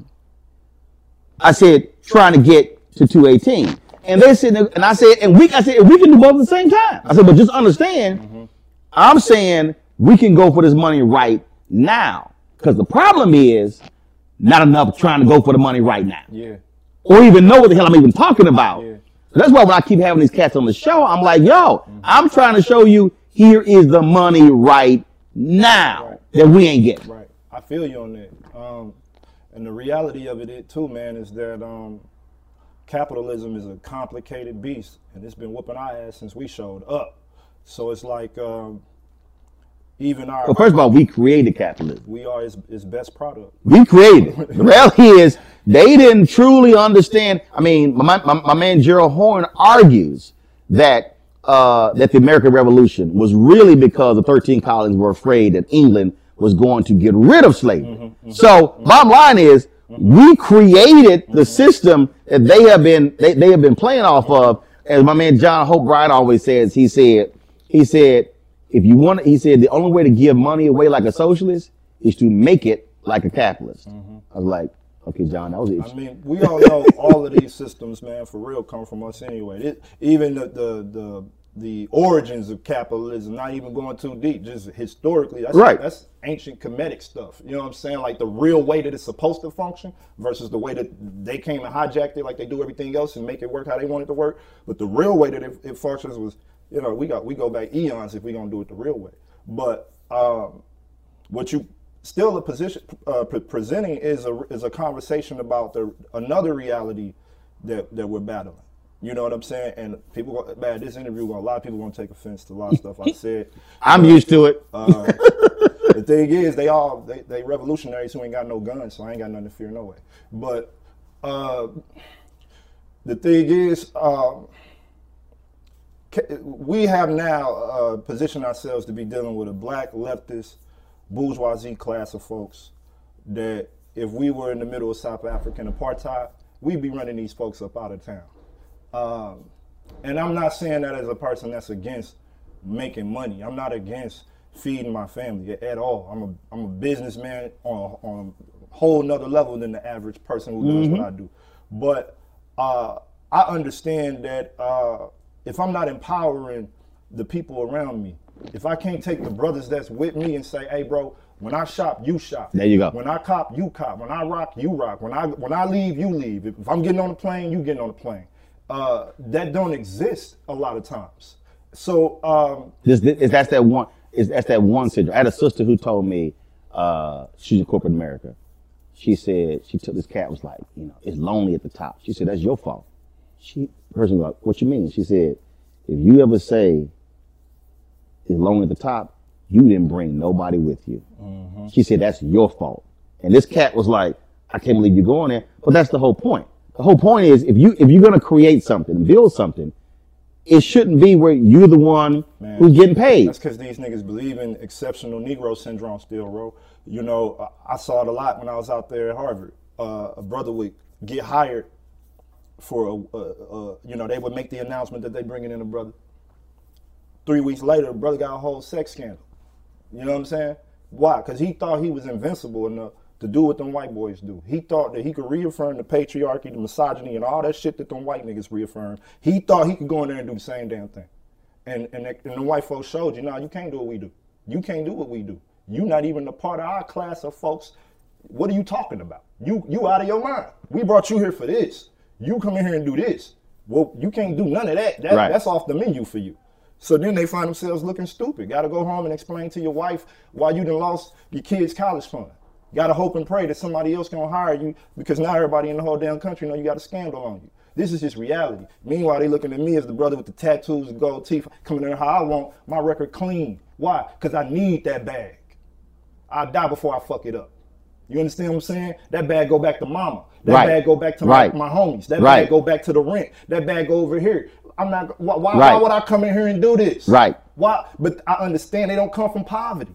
So your mind frame different when you actually know what it's like to not eat for a day. Right. I know what it's like to look in that account and it ain't nothing in there. I'm not in competition with none of these lame academics. Y'all go do what y'all do. Y'all riding these white boys' lap. We building. I got my own stuff going on. I'm for us by us the real way.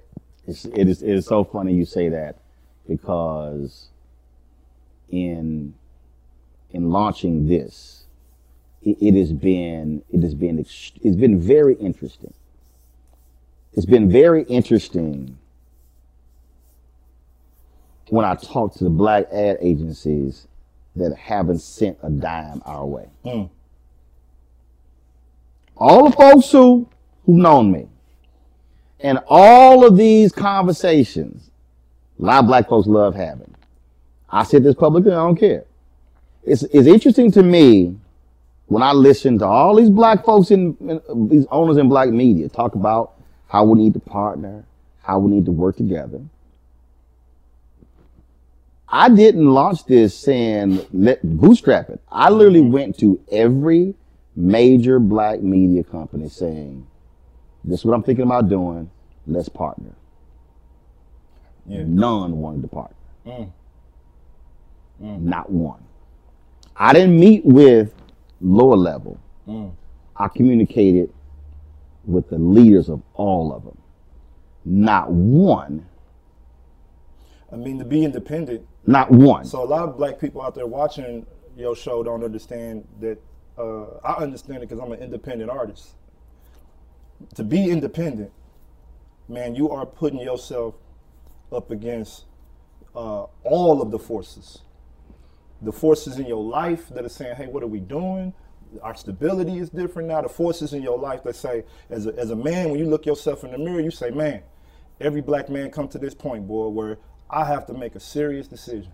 Am I going to be one of these niggas that's on that plantation asking Massa for $1, asking Massa for a piece of paper with one of his damn ancestors on the front of it? Or am I going to look in this mirror and summon my greatness, raise my middle finger to these jokers and say, I got to do what I got to do.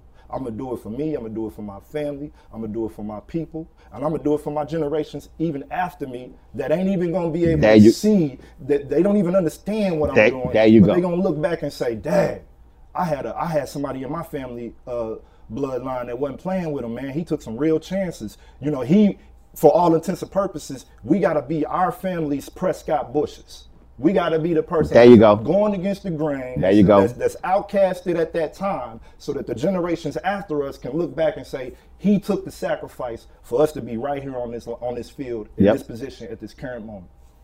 And that is, there is jealousy. There are folks, how dare you? I can't believe you're turning our money down. What do you think you're doing? And man, I can't. And when I have these conversations on the air, and that's the other thing. I purposely say stuff. I do with my audience like I do with my nieces and nephews. This laptop costs $2,000. Yeah, I see you do that all the time. And I'm doing it because I'm trying to let our folks know this shit didn't just show up. Like, we're not sitting here shooting this on some damn iPhones. No, we're shooting this on 3 C300s that the body alone is $9,000 each.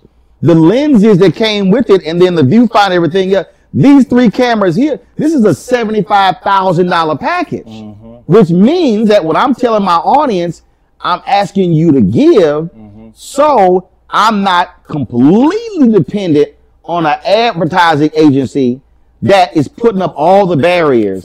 And then what happens is my people then go, well, your stuff don't look the same as over there, so therefore I'm not going to support it. I said, no. The real is too, man, what I see when I see your show is you give an opportunity for people to speak, real black people. For example, those tweets I sent out last night. No other media mechanism is going to bring me on to contextualize and explain those tweets. They may put them up on the screen without context and say, man, Tep said some crazy stuff again. Throw them on the screen without context and say, you know, they're going to put me in a position where the tweets would have me in danger, honestly. But the thing I've always liked about your platform, and I watch it all the time, is that it is black folks from all of the political diasporas and spectrums are speaking on Roland Martin. a lot of people are overlooking it because they can't wait to get on CNN. They can't wait to be in front of Rachel Maddow. They can't wait to be in front of Joy Reid on MSNBC. They can't wait. They'll pick up the phone for the Washington Post before they will for you. Mm-hmm. And this is just reality. No, you ain't lying. No, you ain't lying. No, I can tell. It happened this week. It happened this week when I called some folks and they were unavailable, but then I see them on CNN, MSNBC. I've been calling out Speaker Nancy Pelosi and her people. I'm like, yo, how you got time to do MSNBC and CNN several times a week and you can't do black media, but you ain't the Speaker of the House without black people? I speak for myself. I speak for Black Men Build. We are very gracious that you even gave me the opportunity to come on here and talk to this many black folks. Because I know how many black folks you're talking to every day. So I'm gracious for the opportunity to even be able to introduce myself to some of these people, to be able to reintroduce myself to some of these people, to say some things that some people may not agree with, say some things that a lot of people may agree with, and go, dag, man, I never seen somebody willing to speak so boldly about this stuff. You know what I'm saying? When I look back at Malcolm and King, a lot of times they may not have been like the most amazing organizers, if we're being honest about it, but they were, specifically Malcolm, he was great at just talking directly to people about what he felt, what he saw, and where he was accurately at in today's discourse of what was happening. And that's what Roland Martin gives folks the opportunity to do. So why would I not come on here and try to do it? We are in a situation, and the people ask me this all the time, hey, what is your thoughts on the present state of black media? What's your thoughts on, where we are with black movements? And this is what I say, and I want to hear what you think about this. I said, I'm afraid. I said, I'm afraid because if we allow everyone else to fund our movements, if we have to go to everyone else to explain our movements, and if we have to go to everyone else to define our movements, we're going to get to a place where we are in control of none of it, and we will be asking somebody else for permission. We already there. That's my greatest fear if we continue on the present path. But are we not already there? We walk out, me and my brothers, as y'all can't see on camera, we walk outside right now and get locked up by the police. I know some of the biggest self-proclaimed Marxists and socialists in the world. Everybody is socialist, but they got millions of dollars in the bank. I don't know how the hell you a socialist and a millionaire. I don't understand. I would never understand how you a socialist and a millionaire. Right. I just don't get it. But, I could call some of the biggest socialists and Marxist self-proclaimed folks in the world to try to get us out of jail. They gonna hang up that phone and not send me a damn dime. We gonna be in jail. Our lawyer fees are gonna be unpaid. It's gonna be internal emails. St. Louis Cats is asking for money again. You know what I'm saying? Like, we ain't actually in a dilemma with the police. Like, we put ourselves in this situation. You know what I'm saying? So, like, man, all that stuff don't really mean nothing to me, man. People want to come hit you with the brother Kumalakashaki stuff all the time. And I ain't knocking none of that, because some of that we need for an accurate atonement with our history. But at the same time, don't tell me nothing about none of that when you can drive right past the black person on the corner who sleeping in that snow today, and then it ain't even cross your mind to get outside of that Ford Focus and humanize that person. When you said call someone,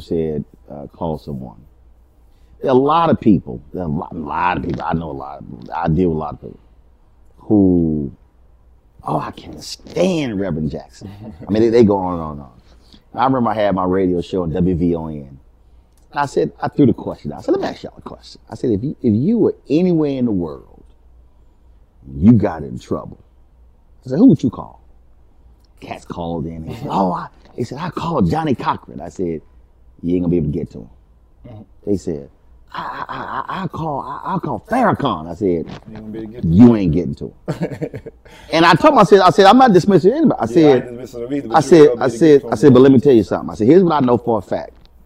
I said, if you call a Rainbow Push office and they transfer you to either John Mitchell or the sister sitting across from John, I said, you are one person removed from Reverend Jackson. I said, now, I said, he ain't a saint, he ain't perfect. I said, but here's the most important thing. I said, he's available. And I said, one of the greatest problems that we have, and I know some folk, if I start naming them, where it took me months, you're talking about these people in the activist world, months to get them on my show. I couldn't even reach them. I said, that's the piece. If we are not accessible to our people, the biblical example, if the woman with the blood problem was not able to touch the hem of his garment, she could not have been healed. The biggest mistake, I got issues with black preachers who preach, and when the service is over, they go into their bat cave and they never touch the people. Black leadership has to be accessible to the people, or we will perish. It does. I don't know Jesse Jackson like that. I'll try my best not to put no smut on black folk name that I don't know like that. But if you say he accessible, I'm gonna call you to get to him. Oh, that ain't a problem. Because he ain't gonna pay the fault for the kid. That's not a problem. But, I can do that. I'm just playing. But like, you right though, man. And black leadership also got to be something else. It got to be reluctant. Like that's how I spot people that really are leaders. Reluctant leadership, because that reluctance is a person that's analyzing. You didn't just jump out the roof and start this. You analyzed. You thought about it. There was some reluctancy at first. Do I do this? I think I'm gonna do it. Step by step, inch by inch. That's leadership. Leadership ain't gonna hop you in the Camaro and go from 0 to 5,000 when they know we're not ready for that type of velocity. And what I see that happening a lot. So in many spaces, when people say it's a leaderless movement, I might as well believe them because the actions don't reflect that there's any goddamn leadership whatsoever on a national scale. So maybe they're right, but responsible, reluctant leadership will not sit you in a Lamborghini and say, you know what, we on 170. We going 30, what's the speed mile, 55, 70? Man, let's go 120 for no damn reason. Right. The radiator breaks and you crash, then what? Now it's a big come to Jesus to try to fix the Lamborghini. First of all, we shouldn't even been driving no damn Lamborghini. Second of all, we shouldn't even been going that fucking fast on this type of road. Right. I'll just be real. And like, what I see a lot of times happening, and I don't want to take complete blame off of the systematic vices that got us in these situations, because we shouldn't even be having to try to figure this stuff out. Absolutely. We should be being able to just live regular peaceful Same way white folk, just being able to live, not worrying about looking in the rearview mirror, we really should. Right. But since we don't, we got to approach it like that. We got to approach it as if we got to look at it for what it's worth. Our leaders got their brains blown out, period. They got killed, murdered, and captured. Yep. Some of them still in jail. And we ain't even created a real mass movement to address the fact that they're in jail.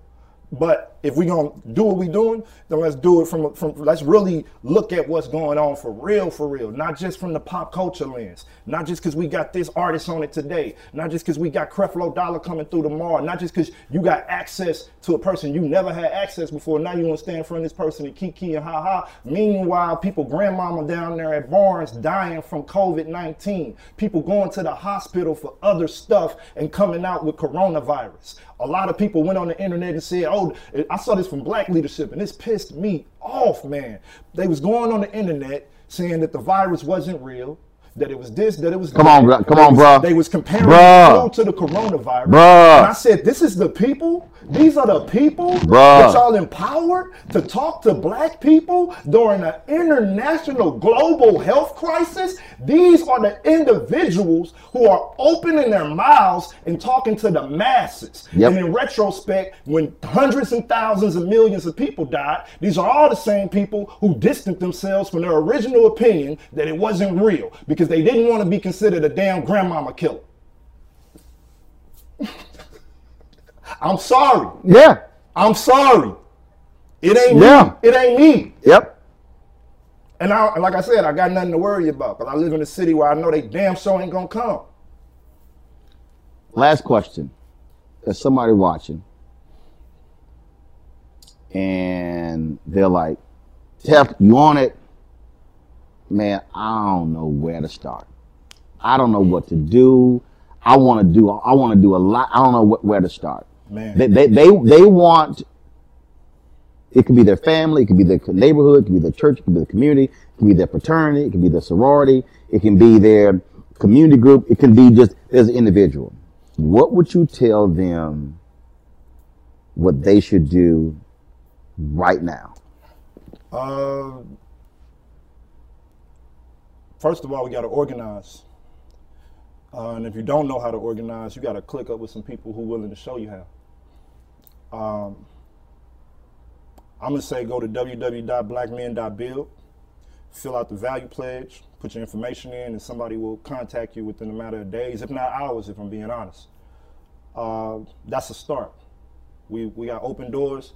We black men for black people. We don't exclude nobody, but we are black men for black people. We are for black people. I got to be very clear on that. We for black people. We unapologetically for all black people. A lot of people get caught up on the men part. I don't even know how to define a man in this type of society, so whatever. You know what I'm saying? And that's not me being derogatory. That's me saying that we have been so under attack that we have to create a new man, a new ideology of what a man even is.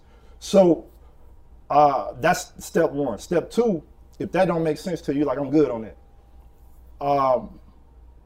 Sit with yourself. Begin to think about your own life.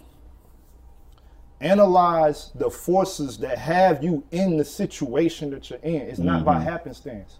We didn't just end up in the ghetto magically. Your cousin and your baby daddy didn't just end up in the prison accidentally. That black trans person that was walking down the street that got raped and murdered for absolutely nothing, that didn't just happen because it just happened to happen. We got to analyze what's really going on. So do some deep self-reflection. And I believe when you start to do that, you start to develop your own analysis about your place, not only your place in society, but your place in the universe. And I think we live in a world where we got all of this stuff. We got the Instagram, we got the Twitter, we got the Facebook, we got the woo woo woo. You want to be the baby, you want to be Meek Mill, you want to be Megan Thee Stallion, you want to be all these tributes that this society has created. This society handpicked these people and made these people into tributes, and you want to be these people. You want to be a tribute. It's the Hunger Games. You want to be a part of it because where you at, it ain't nothing going on. You could die walking outside where you at, and you looking at them shining. You looking at them shining. You say, man, they did it, I could do it. See, so now we repackaged the American dream and filled it up with a whole bunch of blood diamonds, a whole bunch of LLCs and IRS ventures, and now and folks that's in complicated situations because they don't want to. They want what the black folks that got shit have. So I say first you got to analyze yourself, your situation. Start to critically think about why you in that situation, how you get in that situation.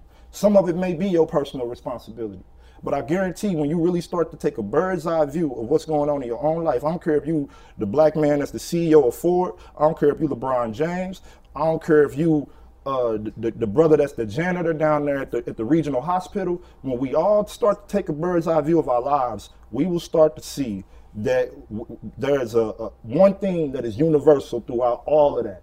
And that's the absence of black power, the absence of power, the absence of autonomy over your own life, the absence of being able to make a clear, concise decision, the absence of saying, I want to actually be a black person that analyzes love differently. I want to love this woman differently. I don't want to reflect, she ain't got the fake ass and the fake titties, so I can't even humanize her like that. She ain't doing this, I can't even do that. He ain't doing this, I can't even do that. We got to take a bird's eye view of our own lives. Start to take an account for the shit that we did to ourselves. Accurately place that where it's at. But also realize that you got an enemy.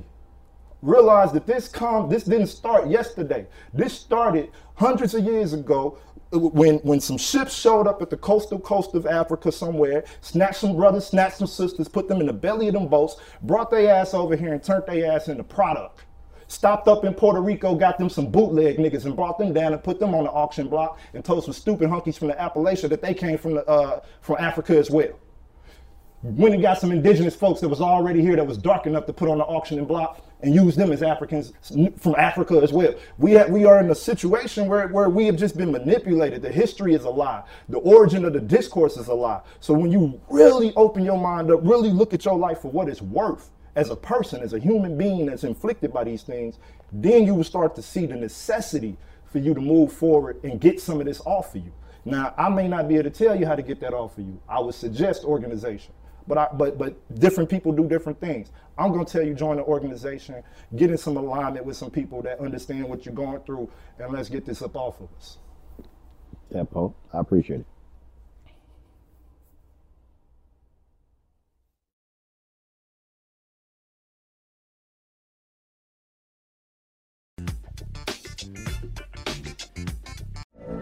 From BBC Radio 4, Britain's biggest paranormal podcast is going on a road trip. I thought in that moment, oh my God, we've summoned something from this board. This is Uncanny USA. He says, somebody's in the house, and I screamed. Listen to Uncanny USA wherever you get your BBC podcasts, if you dare.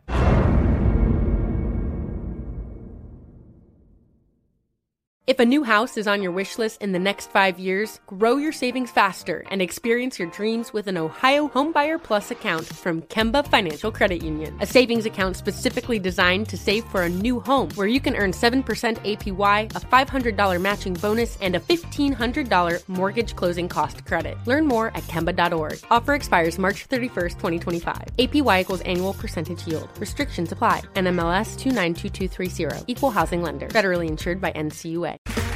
Okay, round two. Name something that's not boring. A laundry? Ooh, a book club. Computer solitaire, huh? Ah, sorry, we were looking for Chumba Casino.